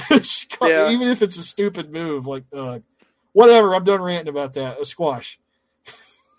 Yeah, weird ass squash. That's what I put. Mm-hmm. Squash. Then they show us a recap of that match back in October with 1-2-3 Kid and Mario Jannetty, and Johnny Polo's out there being an asshole talking about, it's like, I could beat both these guys, and that was the build up for this match. Basically, it's like, we're getting Johnny Polo versus Mario Jannetty, and Vince is like, that's because he said he could beat him, right? And then them and Jacques are arguing for a little bit, and then he goes back to Johnny Polo backstage, and he calls McMahon. He's like, yeah, I'm ready, McMoron, go ahead. And he's like, hey. It's like, you kind of realize for a sec what he did. And I'm going to call it right now. I guess this is a Bobby Heenan thing, and he's kind of doing it too. You know, where Bobby Heenan purposely will fuck up somebody's name. Mm-hmm. Call him something stupid. Marty Confetti. Yeah. You know, Marty Confetti and the snot-nosed kid. So he's continuing the legacy. He does that bit. He's making fun of everybody. What did Vince call Johnny? Because he came back with his own. That's what I was going to say. This is my favorite part, is like Johnny Polo thinks he outsmarted everybody, and Vince fired back, and he's like, thanks, Johnny Hobo. And then he signs off, and he can't say anything. And then Jock's like, hey, don't call him that. It's like you realize what he did. Then you get Johnny Polo versus Marty Confetti. I think I'm just going to start calling him that now. Marty Confetti. It's pretty fitting. And like, I don't know about you guys, but when this match started, I was like, I think he's going to do a few moves and get his ass kicked, and that's not what actually happened. Mm-hmm. I was shocked by how the match was playing out, actually. And then I spent the rest of my time watching it rather than like writing notes, because it ended up getting past the point where it was a squash. And instead, I was just like fascinated by what was going on. The prelude of Raven. Kind of like, remember, we saw him as Johnny Flamingo in WCW earlier this year, where he was just a wrestler. Mm-hmm. But no, it's something else is going on here. I was studying Scott Levy's actions in the ring rather than writing notes about it. And this is why. Because Scott Levy as Johnny Polo is fully immersed in this gimmick. And this is the thing. We all know he already knows how to work. But he's working like a guy that may not know how to fully work. Mm-hmm. And if you pay really close attention to it, that's what he's doing. I was just like, he's doing this shit where remember we were talking about Kamala's gimmick is he doesn't know how to work. Uh-huh. And it's perfect for him. It's kind of like that. But this is like a guy who it's I don't know, something about that just blew my mind. Like, this dude is such a good worker. He's selling the fact that he doesn't know how to fully work. Mm-hmm. And I didn't write anything about how the match went because I was just like, this is crazy. Wow, this is just a great performance. The finish was Pierre helps Polo win when he stacks Jannetty up and he grabs Polo's arms through the ropes. I actually popped for that. Yeah, it was a good little heel finish. Good heel finish. I do like that Marty Confetti complained to the referee and like threw out. Was it Jacques? Is that the guy? Pierre. Pierre. Jesus yeah, Christ. it was Pierre because he can only speak French, so Jacques was at the table still. Yeah, did you guys have any other thoughts about that match? Because like I couldn't do play-by-play. I was too busy like just studying this. No, I mean, I agree. I did see what you were talking about. I probably didn't fancy it too much because I was like, I hate Marty Jannetty so much. I don't know why. Why? You don't believe that story about him murdering that guy in that bowling alley or some shit? Well, Yeah, no. that guy tried to fuck him. He killed him. It's not because of that, but it's just like he had an opportunity to wrestle, and he just like the drugs and alcohol, like he abused it way too much, and probably because they chose Sean over him, and maybe that fucked with his head a lot. But I think he was fucking his own head. Yeah, I think he was. Yeah, I think he was fucking himself even before then because, I mean, depending on what stories you believe about what happened at the time, and I would believe it because it still seems like Vince has faith in Marty. He keeps putting him on television, even though the guys kept fucking up. They had plans to put Jannetty over just as much as Sean. Like they were. I think the goal was he was going to push Jannetty and try to catapult both of them into a situation where they would have a feud, kind of like he did Sean and Brett.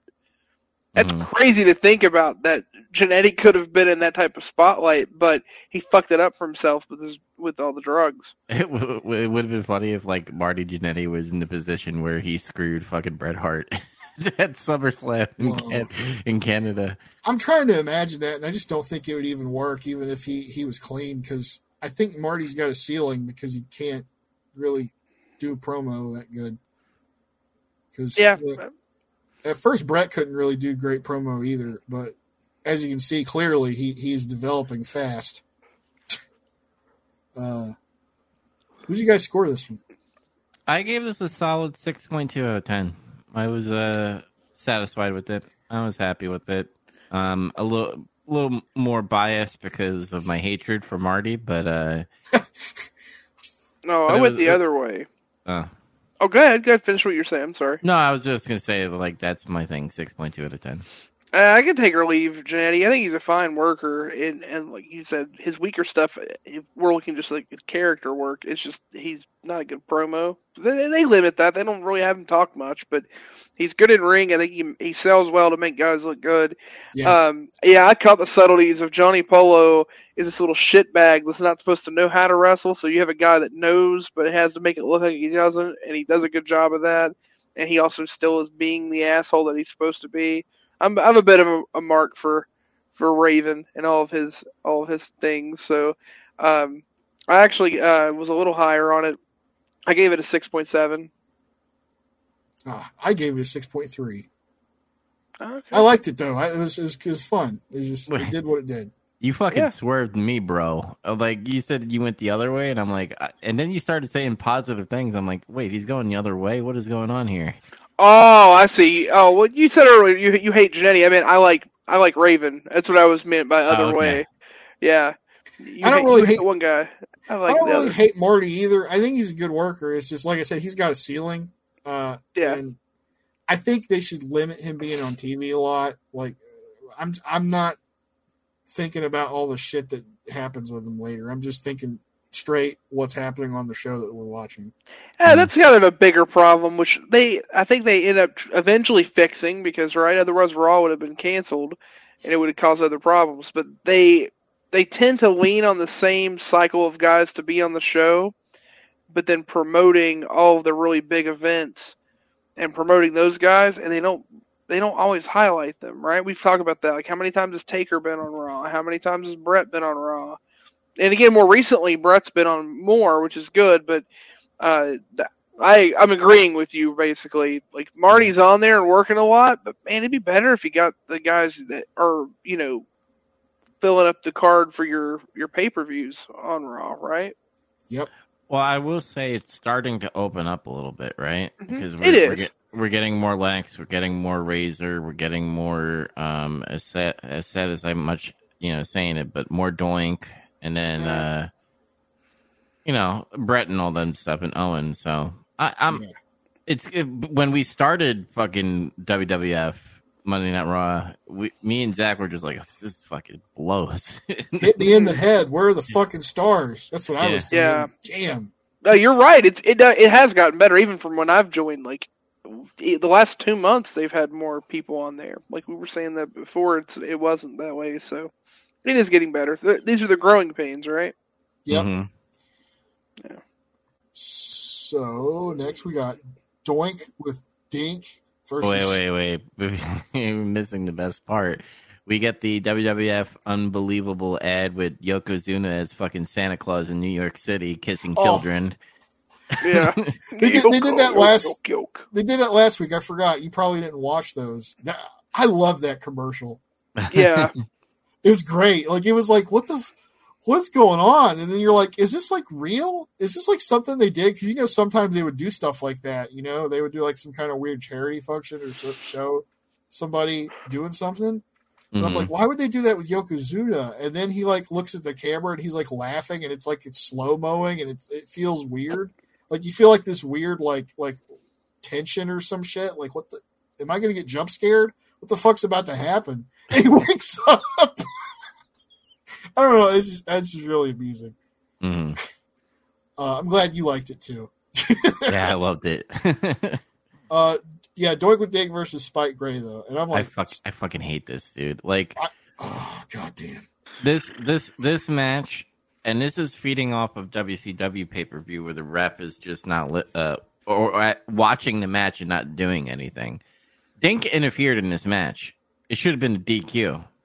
Why is the ref counting to 3? Because he's a little guy. He's like a little midget. It's only a little interference. Whoa! It's just like what Jesse was saying. Well, because Missy Hyatt interfered, that causes a qualification. I mean, like she's what 120 pounds. What can she do? Yeah. No, those things on her chest. She's definitely 120 pounds. I was actually thinking of that. I was like, well, it's 20 pounds on her chest. But and then there's 100 pounds. But no, like, yeah, the new Doink has appeared now, and he sucks. He's not like Matt Bourne. He stink ass. And he's fucking lame and shit. And he can't move as good as Matt Bourne either. So, Spike Gray is a great name, though. He looked like a fucking retarded fucking Andre the Giant that was hairy. He looked like a dude from the 70s. Like he time traveled. Like he time traveled from some fucking territory like out in the Midwest or some shit. And now he's here. But Dink's just being an annoying little shit, and I can't wait to see him die. I'm gonna like pump that match up in terms of points when that happens. Like I'm pretty sure Bam Bam Bigelow gets a hold of him and fucking kills him, and I'm gonna love it. He eats him, yeah. I hope so. I hope that's not like some Mandela effect thing I just imagined. But Bam Bam eats Dink. You better make the AI now. The AI. I'm gonna try to do that now. I got homework. Bam Bam Bigelow eats Dink. And have Gorilla Monsoon and fucking Bobby Heenan AI commentate it. It'll be like that painting, Saturn eats his children. It's going to be like Bam Bam's eating like Dink. It's like what it's going to be. I did a smart guy joke there. Yeah, ooh, big brain. Art. But they do shenanigans and shit, and then Spike Gray is overtaken by rage from this little shit. And he tries to attack Dink, but he fails, and then Doink German suplexes him with sloppy bridge for 3. And squash. And I'm like, thank God it wasn't going to be like a 10-minute fucking match, because I was about to form a Doink rule. Yeah, the stink with Dink. Stinky squash. Stink squash. Then we got Todd Pettingzoo gives us a Royal Rumble report. And Petting, what was that? Did you have a fit? That was a petting shiver. That was a petting. Look, I said Todd Pettingzoo, and he's like, no, I think Dubs is on it. I got a Pettingzoo shiver. Yeah. Shiver. You know, he wears that one earring with the little diamond stud. Like, what is he trying to tell us something? Like, what is up with that? I don't know. He looks stupid. Anyway, Pettingzoo's really pouring on the fucking groaners in this promo. He's telling like all his dad jokes, and it's fucking terrible. They're not even good dad jokes. And he goes over all the entrants we already know about, and then he's talking about the Lex Luger poll, if he should be able to enter the Rumble. But the big surprise here is that they tell us the Quebecers are going to have a match with Brett and Owen at the Royal Rumble. Oh, we're getting that controversial fucking Rumble soon, right? Yeah, and they have mended the fences over the holidays. I'm like, well, that's nice. Sure, they did. Sure. And we get a promo with the two of them, and they're like, Brett's got his arm on Owen, and and they give a solid, fired up babyface team promo, and you believe them. And that was it. I believe him for a minute. I believed it. Yeah. Especially when Owen started fucking speaking, he was like into it. It's because he's a jokester. He's the ultimate ribber. This is all an elaborate rib. Or he's a gold digger and he wants that gold. So he's digging for gold, brother. This is his first title opportunity. They said too. Mm-hmm. I'm sure nothing will happen in that match. Oh no. This is my favorite thing though, is after that's over, they go to the commentary desk and Jacques just predicts that their partnership will crumble because they'll start trying to one-up each other during the match and they'll have another fight and they'll retain.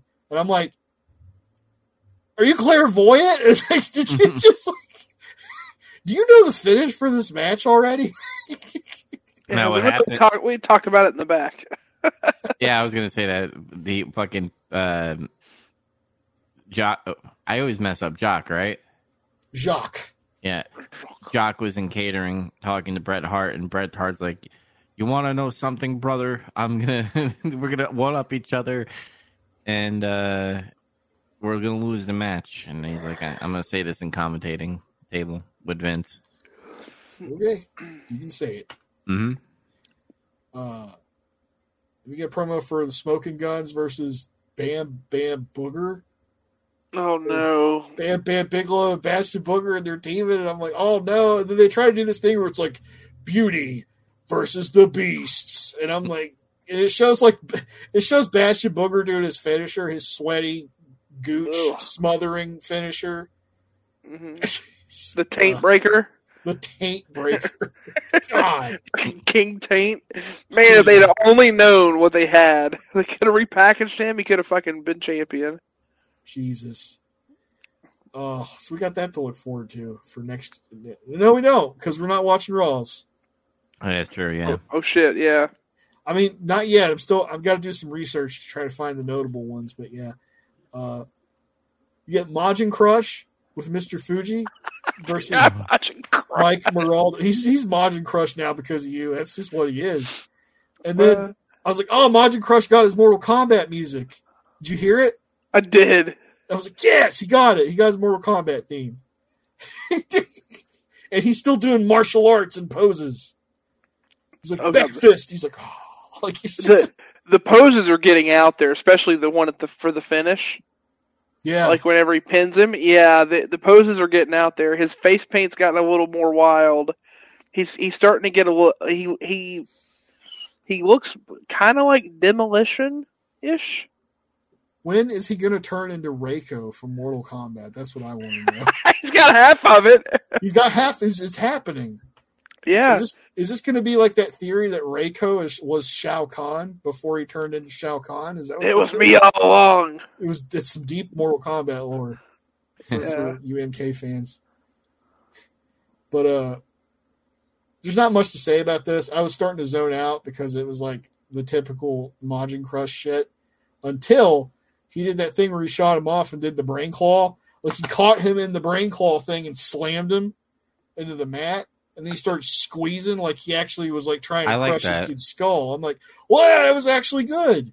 Mm-hmm. Mm-hmm.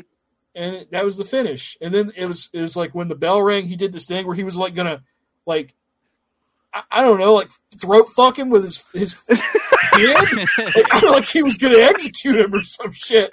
And then he had the fucking hand and he was looking at Fuji like, should I do it? It's like the fucking shit they did in Cobra Kai. Yeah, and then Mr. Fuji's like, no, Majin Crush-san, no finish. You're talking about karate. Well, I know Cobra Kai is Karate Kid, but like in the movie when Miyagi and the Cobra Kai sensei, like he's like, yeah, he's gonna get him. Yeah, it's what it looked like. It's just very overdone.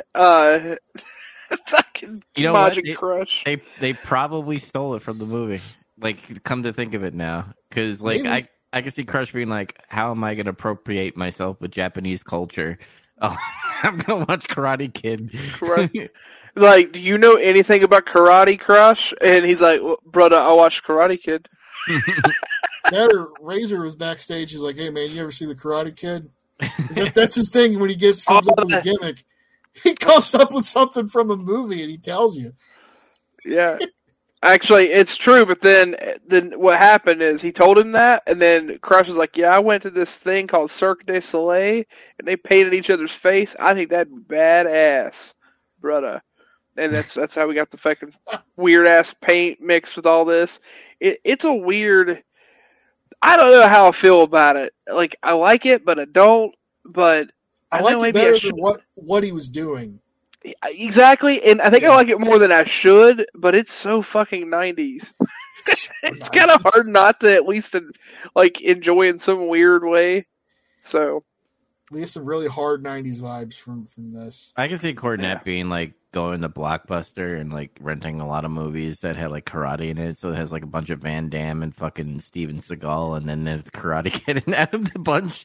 And Crush is like, I like Karate Kid, brother.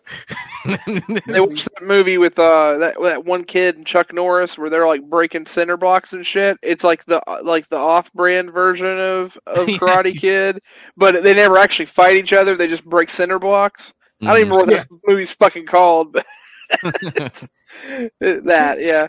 Did you ever see that footage where he's working with Kane before his debut, and he's telling Jim Cornette, that is, he's telling Kane like what to do, like the psychology of being Kane, and he's explained to him like you saw Halloween movies, right? How Michael Myers will sit up. That's literally what he's saying, and he like demonstrates to him. He lays down on the ground and does the sit up. But like he's like the Undertaker does, but you do it like this. When you sit up, you turn your head because that's what Michael Myers would do. And it's pretty cool. There's like you can find it on YouTube. Side note, I still love that SummerSlam match with fucking Undertaker and Brock Lesnar where they both stand up and then like Brock Lesnar laughs and goes and then Undertaker goes laughing too. Yeah. Speaking of Undertaker, we're back at the Undertaker's workshop with Paul Bearer and the man himself there. I gotta mention this, Undertaker brother. You need to make the casket bigger, just so you know. Just so you know. Yeah, I don't think 4x10s like the or 7. Yeah, 4x7. The 7's probably good enough, but I think the 4 needs to be like 5. Paul's like, the Undertaker's making a list and checking it twice and all that shit, Mr. Fuji, you've been real naughty. Oh, yeah. Why are we in a church basement? Oh. The Undertaker says, Yokozuna, you will soon be gift wrapped as well. And he like lays a board down and he's like, he looks at the camera, like looks up at him through his hair and he's like, oh. And I'm like, that was like, I feel like I should have laughed, but it was also weirdly kind of menacing. I never expected the Undertaker to say ho, ho, ho.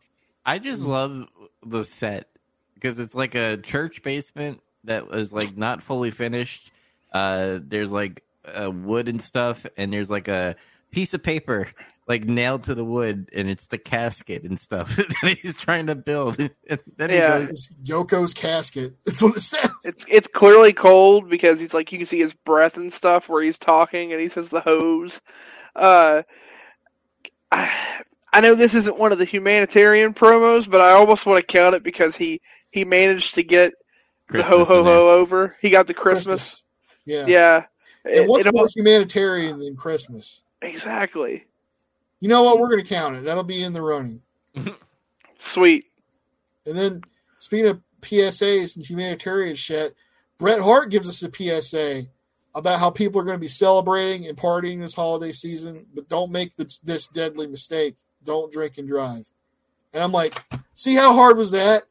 If you're wanting to do PSAs, pick Bret Hart or somebody else to tell you, not the damn the undead lich, The avatar of death. the fucking avatar of death to tell you not to drink and drive. Some shit. It's just weird. It's just really weird. The avatar of death is better suited for Christmas puns. Yeah. Imagine- for some reason. Imagine if they chose like Bret Hart to like push a death penalty bill on there. You know, when people do the wrong thing, they need to be punished to the maximum ability of the law. He starts As the excellence of execution, I know who shall be executed. Because criminals are the worst. Oh my That's god! when he. The worse there is, the worse there was. The worse there ever will be. That's when Big Boss Man gets drafted into the Hart Foundation. They fucking execute Nails on live television. Yes, fuck him anyway. He's terrible. Yeah. Then we get highlights of the finals of the women's championship tournament with Lunda Blaze, and Heidi Lee Morgan. Man, they were so 90s. I'll tell you that with their get up. But man, Alundra Blaze has a sick fucking snap suplex. Did you see that shit? She could work back then. See, that's what was. You could argue that was like the next step for like women's wrestling was Medusa, Alundra Blaze, and some of the other girls from Japan that were doing shit back then. And then it went a step backwards because then we had puppies. Yeah, we went to Divas. Well, Yeah. that's because of what she did when she went to WCW and dropped the belt in the trash can. Mm-hmm. Then Vince was like, "Fuck it, I'm not going to fuck with it ever again." Then, until he decided to again later. Yeah. But the little highlights they showed was just Alundra Blaze hitting her big moves, which was good. And she got a good reaction for her victory, which I was surprised because I thought, people would still be like, "This is a bathroom break." So, but no. This is one of my favorite parts of the show. God damn it, I can't wait. I've been waiting all night.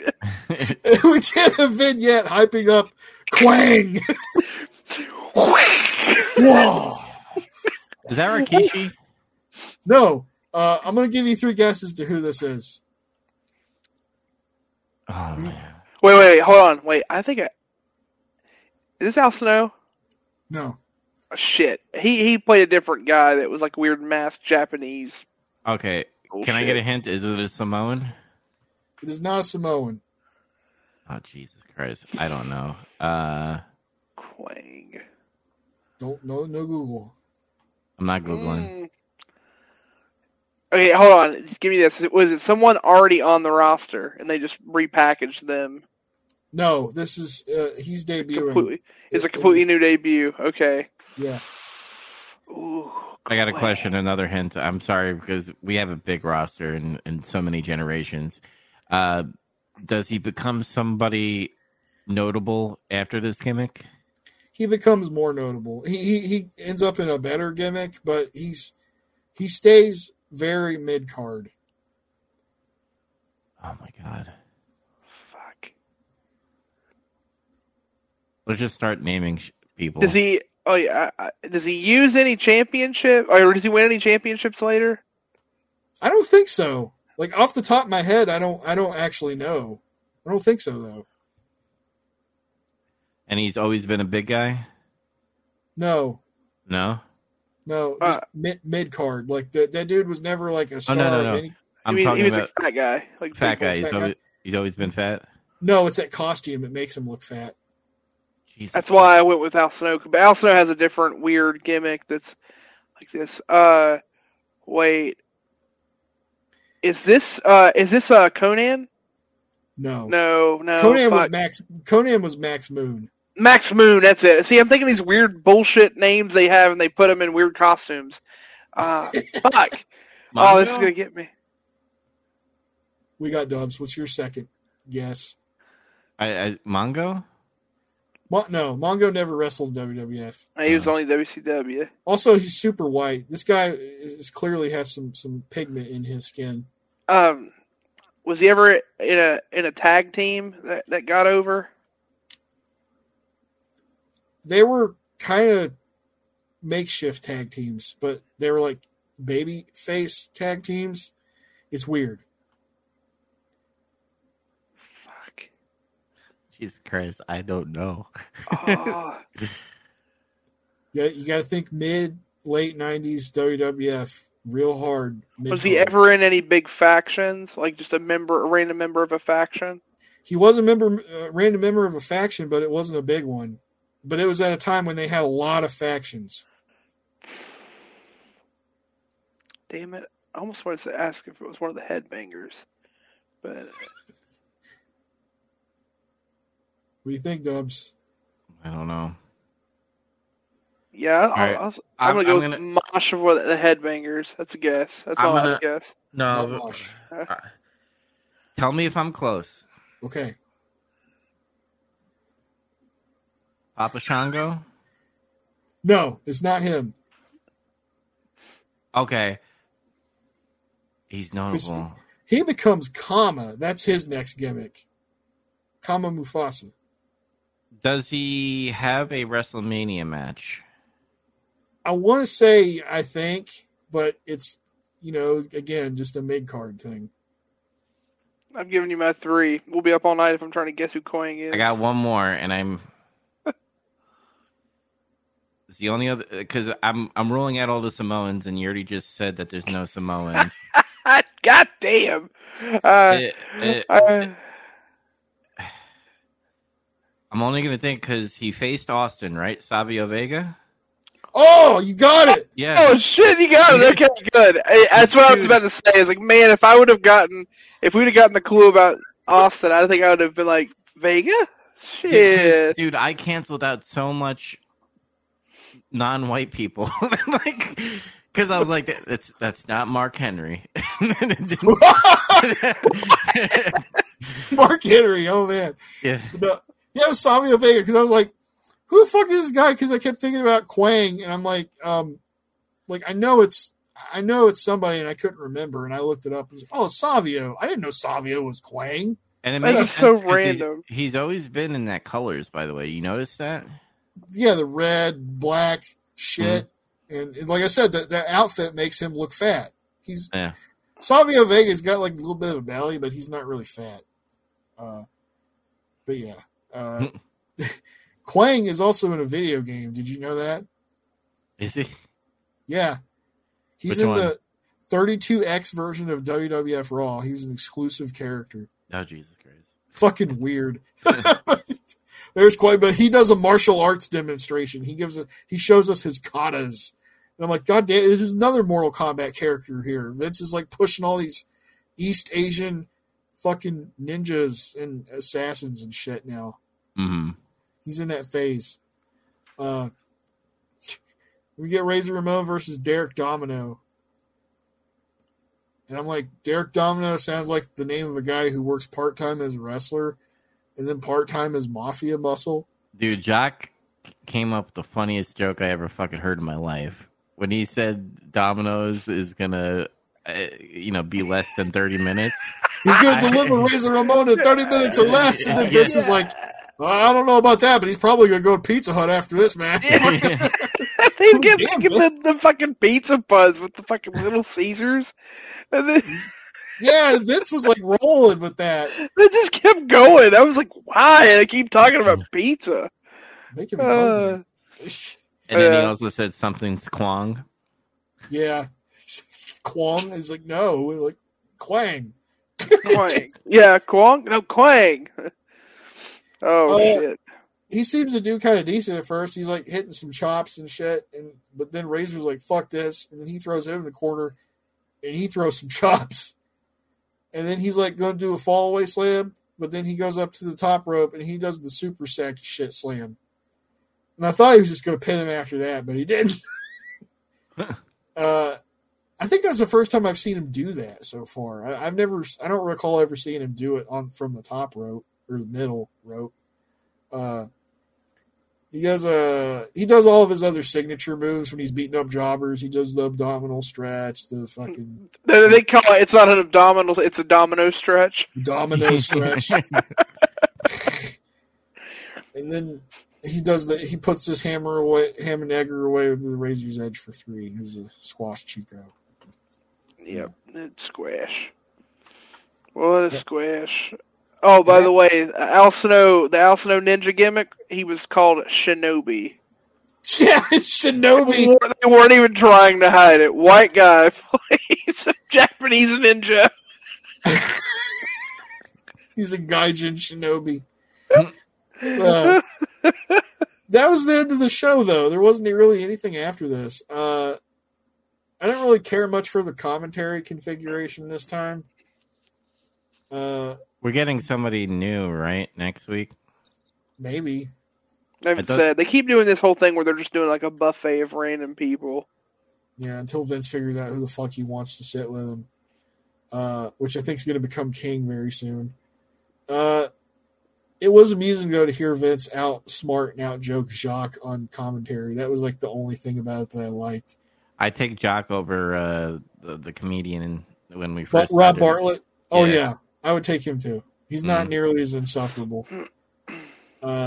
Interesting development with the Brett and Owen thing. Yes.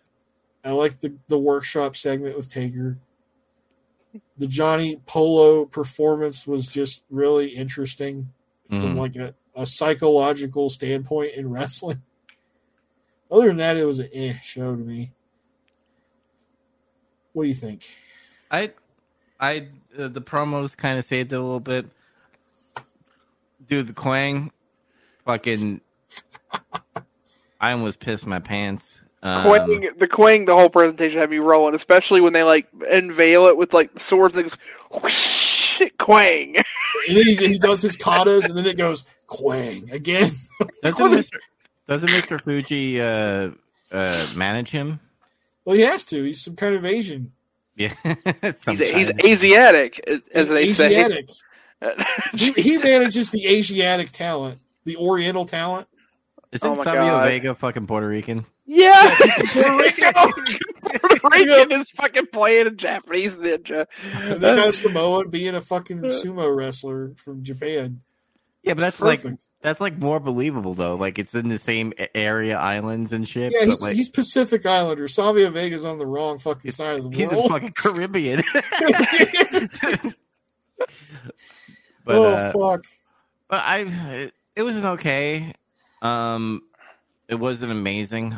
There's been a lot of other Raws that like knocked us out of the park. So if I had to rate this, it would probably be a 5.7 out of 10.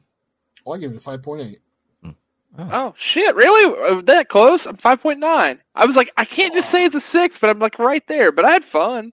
It was fun. It was just maybe I could have used one more actual match probably. Mm-hmm. That's how every Raw has been for a while, right? Yeah, but we're getting out of this. We're done. We're done with 1993. It's over. Right. We did it. Because remember, we have the award show that we're going to do for the whole year 1993. But before that, we have WrestleMania coming up, which is April 1st. I hope they do something where they fucking fool the crowd. By the way, where we get an April Fool's joke from on WrestleMania. That'd be funny.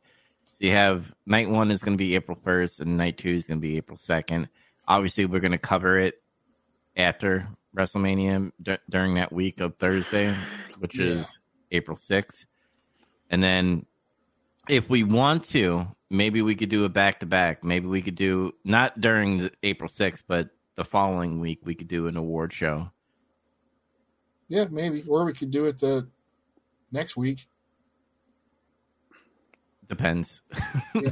We'll talk about it. We'll workshop it. Yes. Yeah, I think a lot of it just needs to be TBD, just because depending on how both nights of WrestleMania go, it might just be one of those things where we want to talk about it a little bit, and then we can just do the awards show. Yeah. We may not want to cover beat for beat on the show. It just depends. But before we sign out, just a quick thing to talk about. It's not a lot to talk about, but Mr. CM Punk tried to do what CM Punk does and talk shit, but decided to delete it, which was surprising to me, by the way. Yeah, that he would do that. Yeah. Mm-hmm. But on Instagram, he wrote, sigh. Like, sigh. I wasn't cleared to come back to wrestle yet. Then planned was to wrestle at the pay-per-view. I sat and listened to Moxley's Rocky 3 idea. I explained how I'd never seen the Rocky movies. Fuck you, punk. And I thought, what the fuck? He made a typo there. Yeah. I thought the idea sucked, but if the boss wanted to do it, whatever. He said he wouldn't lose to me. I've never experienced someone refusing to lose to me. Fuck you. I just laughed. I asked Tony if this was what he wanted. He said yes. He's the boss, so I said okay, that I needed to be cleared first. They kept saying it could just be a squash, so I didn't need to be cleared. I scoffed at that. My health is more important. Dave Meltzer is a liar. That's funny. Jericho is a liar and a stooge. And there was plans, but plans always change. But I'll never put a company above my health ever again. So CM Punk doing what CM Punk does, and always does this when he's like in hot water with a company. He'll say a bunch of shit like I was not healthy and things were done wrong, and I wasn't being pushed and shit. And they were going to make me look stupid with a squash. And, this loser, insert wrestler here. But it's kind of weird that he deleted it. I wonder if, like, someone got in his ear, whether it be his wife or maybe an agent. I don't know if agents, he has an agent that works for him for contract-wise. Probably said, hey, stupid, like, do you want money? Don't say this shit. What's your guys' opinions? I don't know. It's weird. I don't really think it's a work because it's too fucking inside baseball for that. Yeah, I don't think it's a work. Yeah. Punk's just been shooting at the hip, and it's just dumb with the whole. Like, it'd be dumb to like make it a work if it were the whole. My health's too important, and like he's not doing it for the sake of making things look good. Like, he's just shitting on everybody that he's involved with. So yeah, what's funny too is like there's actually any truth at all to him actually wanting to come back. Like, he's just burning his chances to make that happen. So I know right before this there was something that he had shared with Dax Harwood on social media.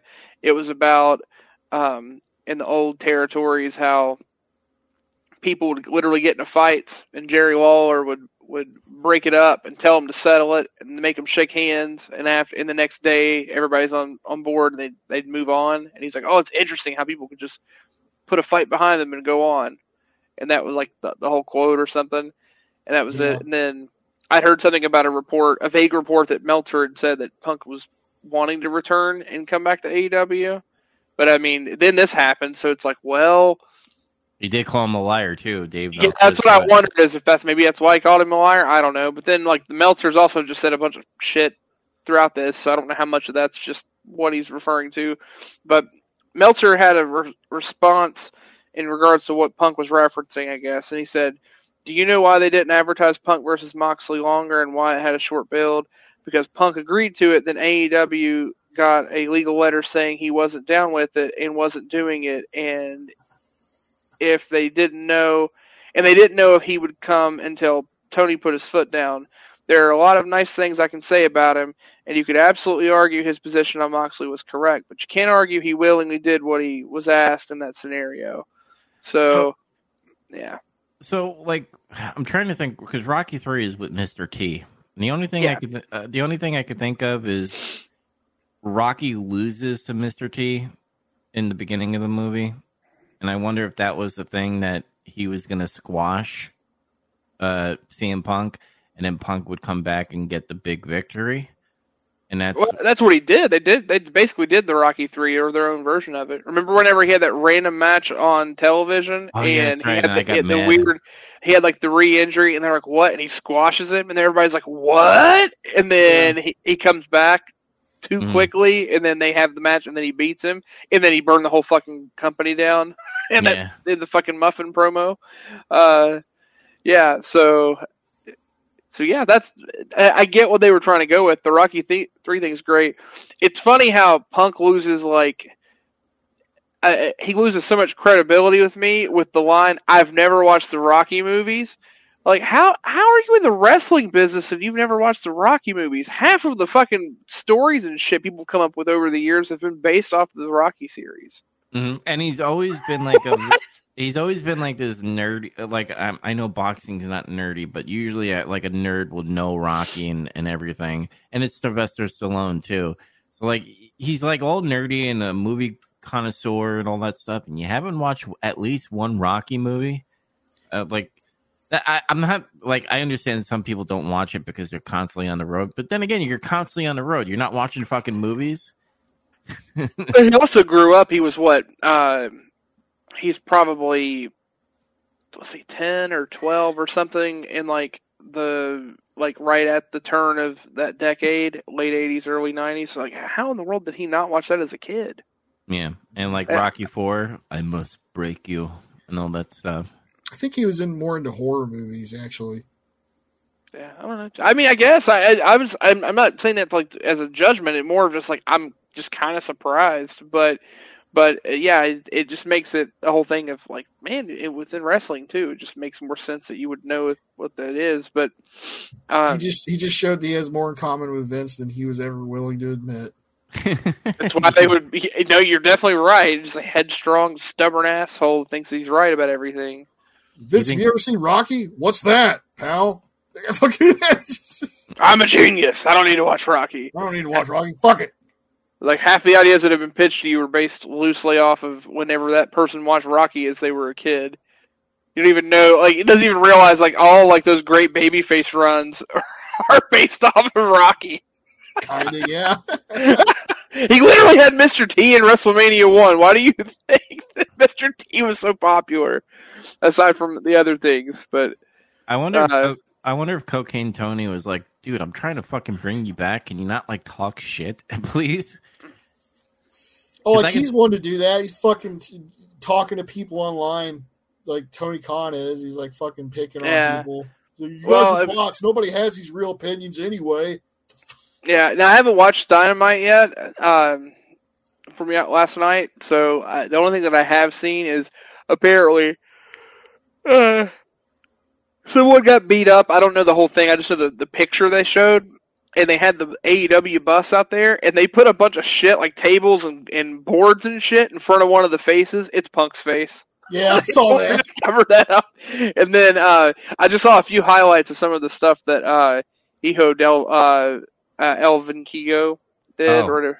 The dream insane. match. Well, I know that's a whole troll thing or whatever, and that turned into way more than it is, but that guy is fucking crazy. Mm-hmm. You got. I mean, again, I know you guys aren't into like the spot monkey stuff, but just from like the athleticism part of him being able to do it, you should go and see some of the highlights of some of the moves. He's like doing like crescent flips and fucking 450s and 630s off of the fucking ropes. Damn. I didn't know people could do that shit. It looks crazy. It's some Ricochet level shit. Like he's doing weird, crazy flippy dips, and he also looks like what's the dude from Avatar, the Last Airbender, Sokka? Is that his name? I don't know. I don't watch Avatar. What's that? What?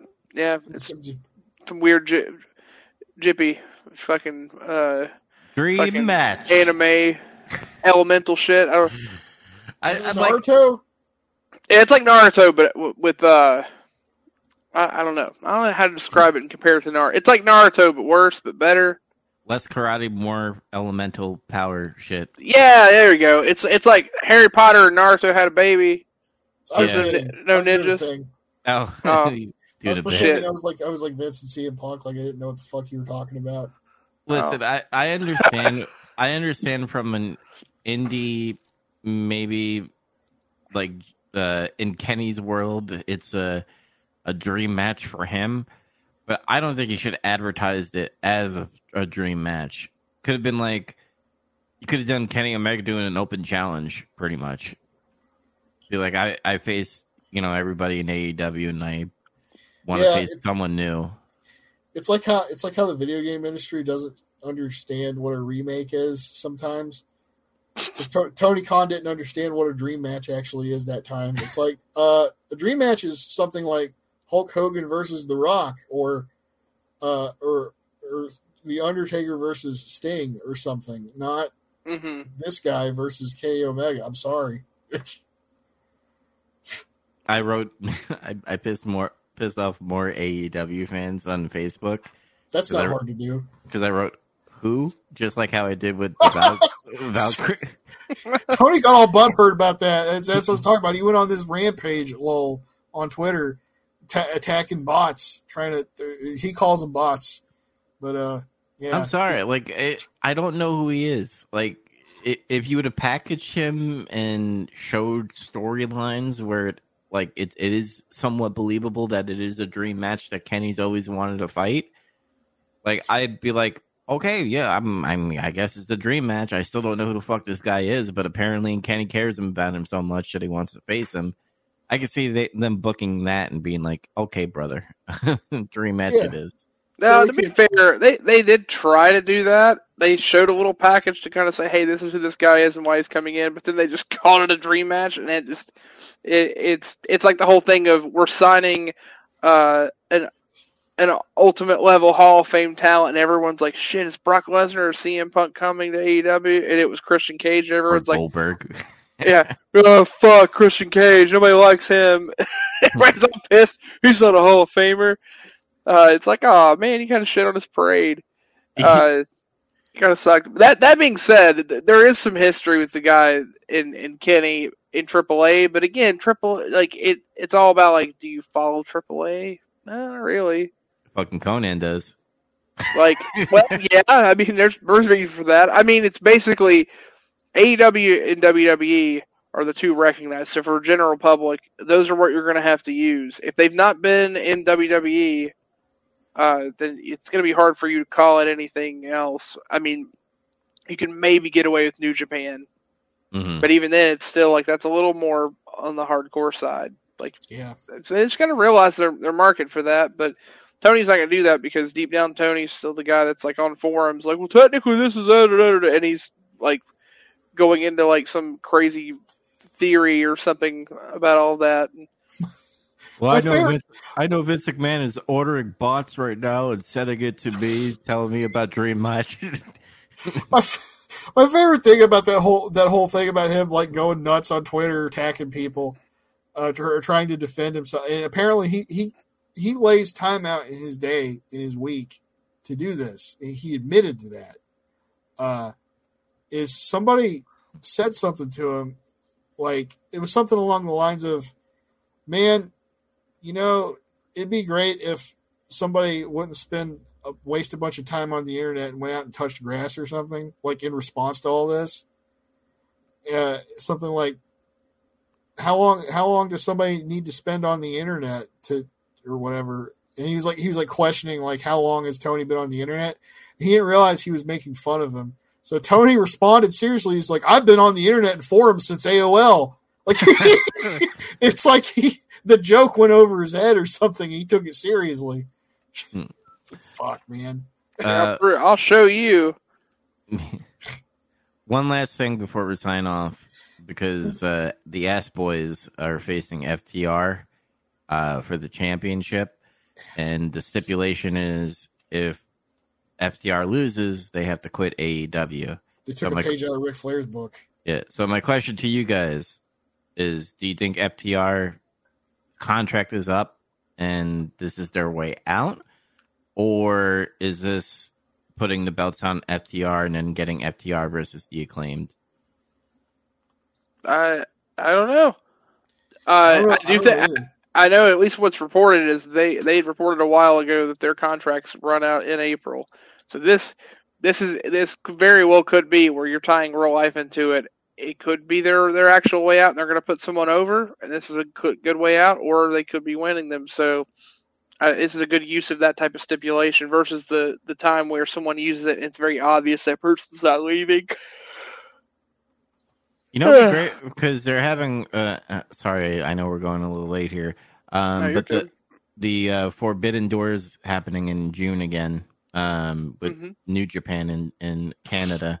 Oh boy! So, you know, it'd be really funny is FDR wins the belts and does like a work where they're not on contract but still have the belts working in New Japan. Oh, it's like CM Punk took the title and ran away. Yeah, but instead of that, it takes a couple months till we get to June, and you have a team like the Acclaimed, who's Team AEW, trying to take the titles back. I think that could work. Maybe. Mm-hmm. We'll see. But anyway, guys, we're going to sign off. The next time you hear from us, we're going to be talking some WrestleMania or maybe the award show. We're still going to workshop that or something. Who knows? Or both combined. Who knows? Workshop. Anyway, bye, guys. Follow us on all the podcasts. We'll see you next week. Quang! Later.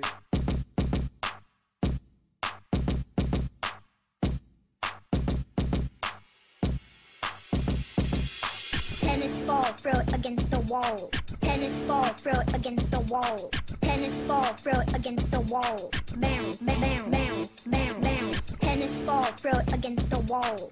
Tennis ball, throw it against the wall. Tennis ball, throw it against the wall. Bounce, bounce, bounce, bounce, bounce. Tennis ball, throw it against the wall. Tennis ball, throw it against the wall. Tennis ball, throw it against the wall. Helps me forget about my cancer.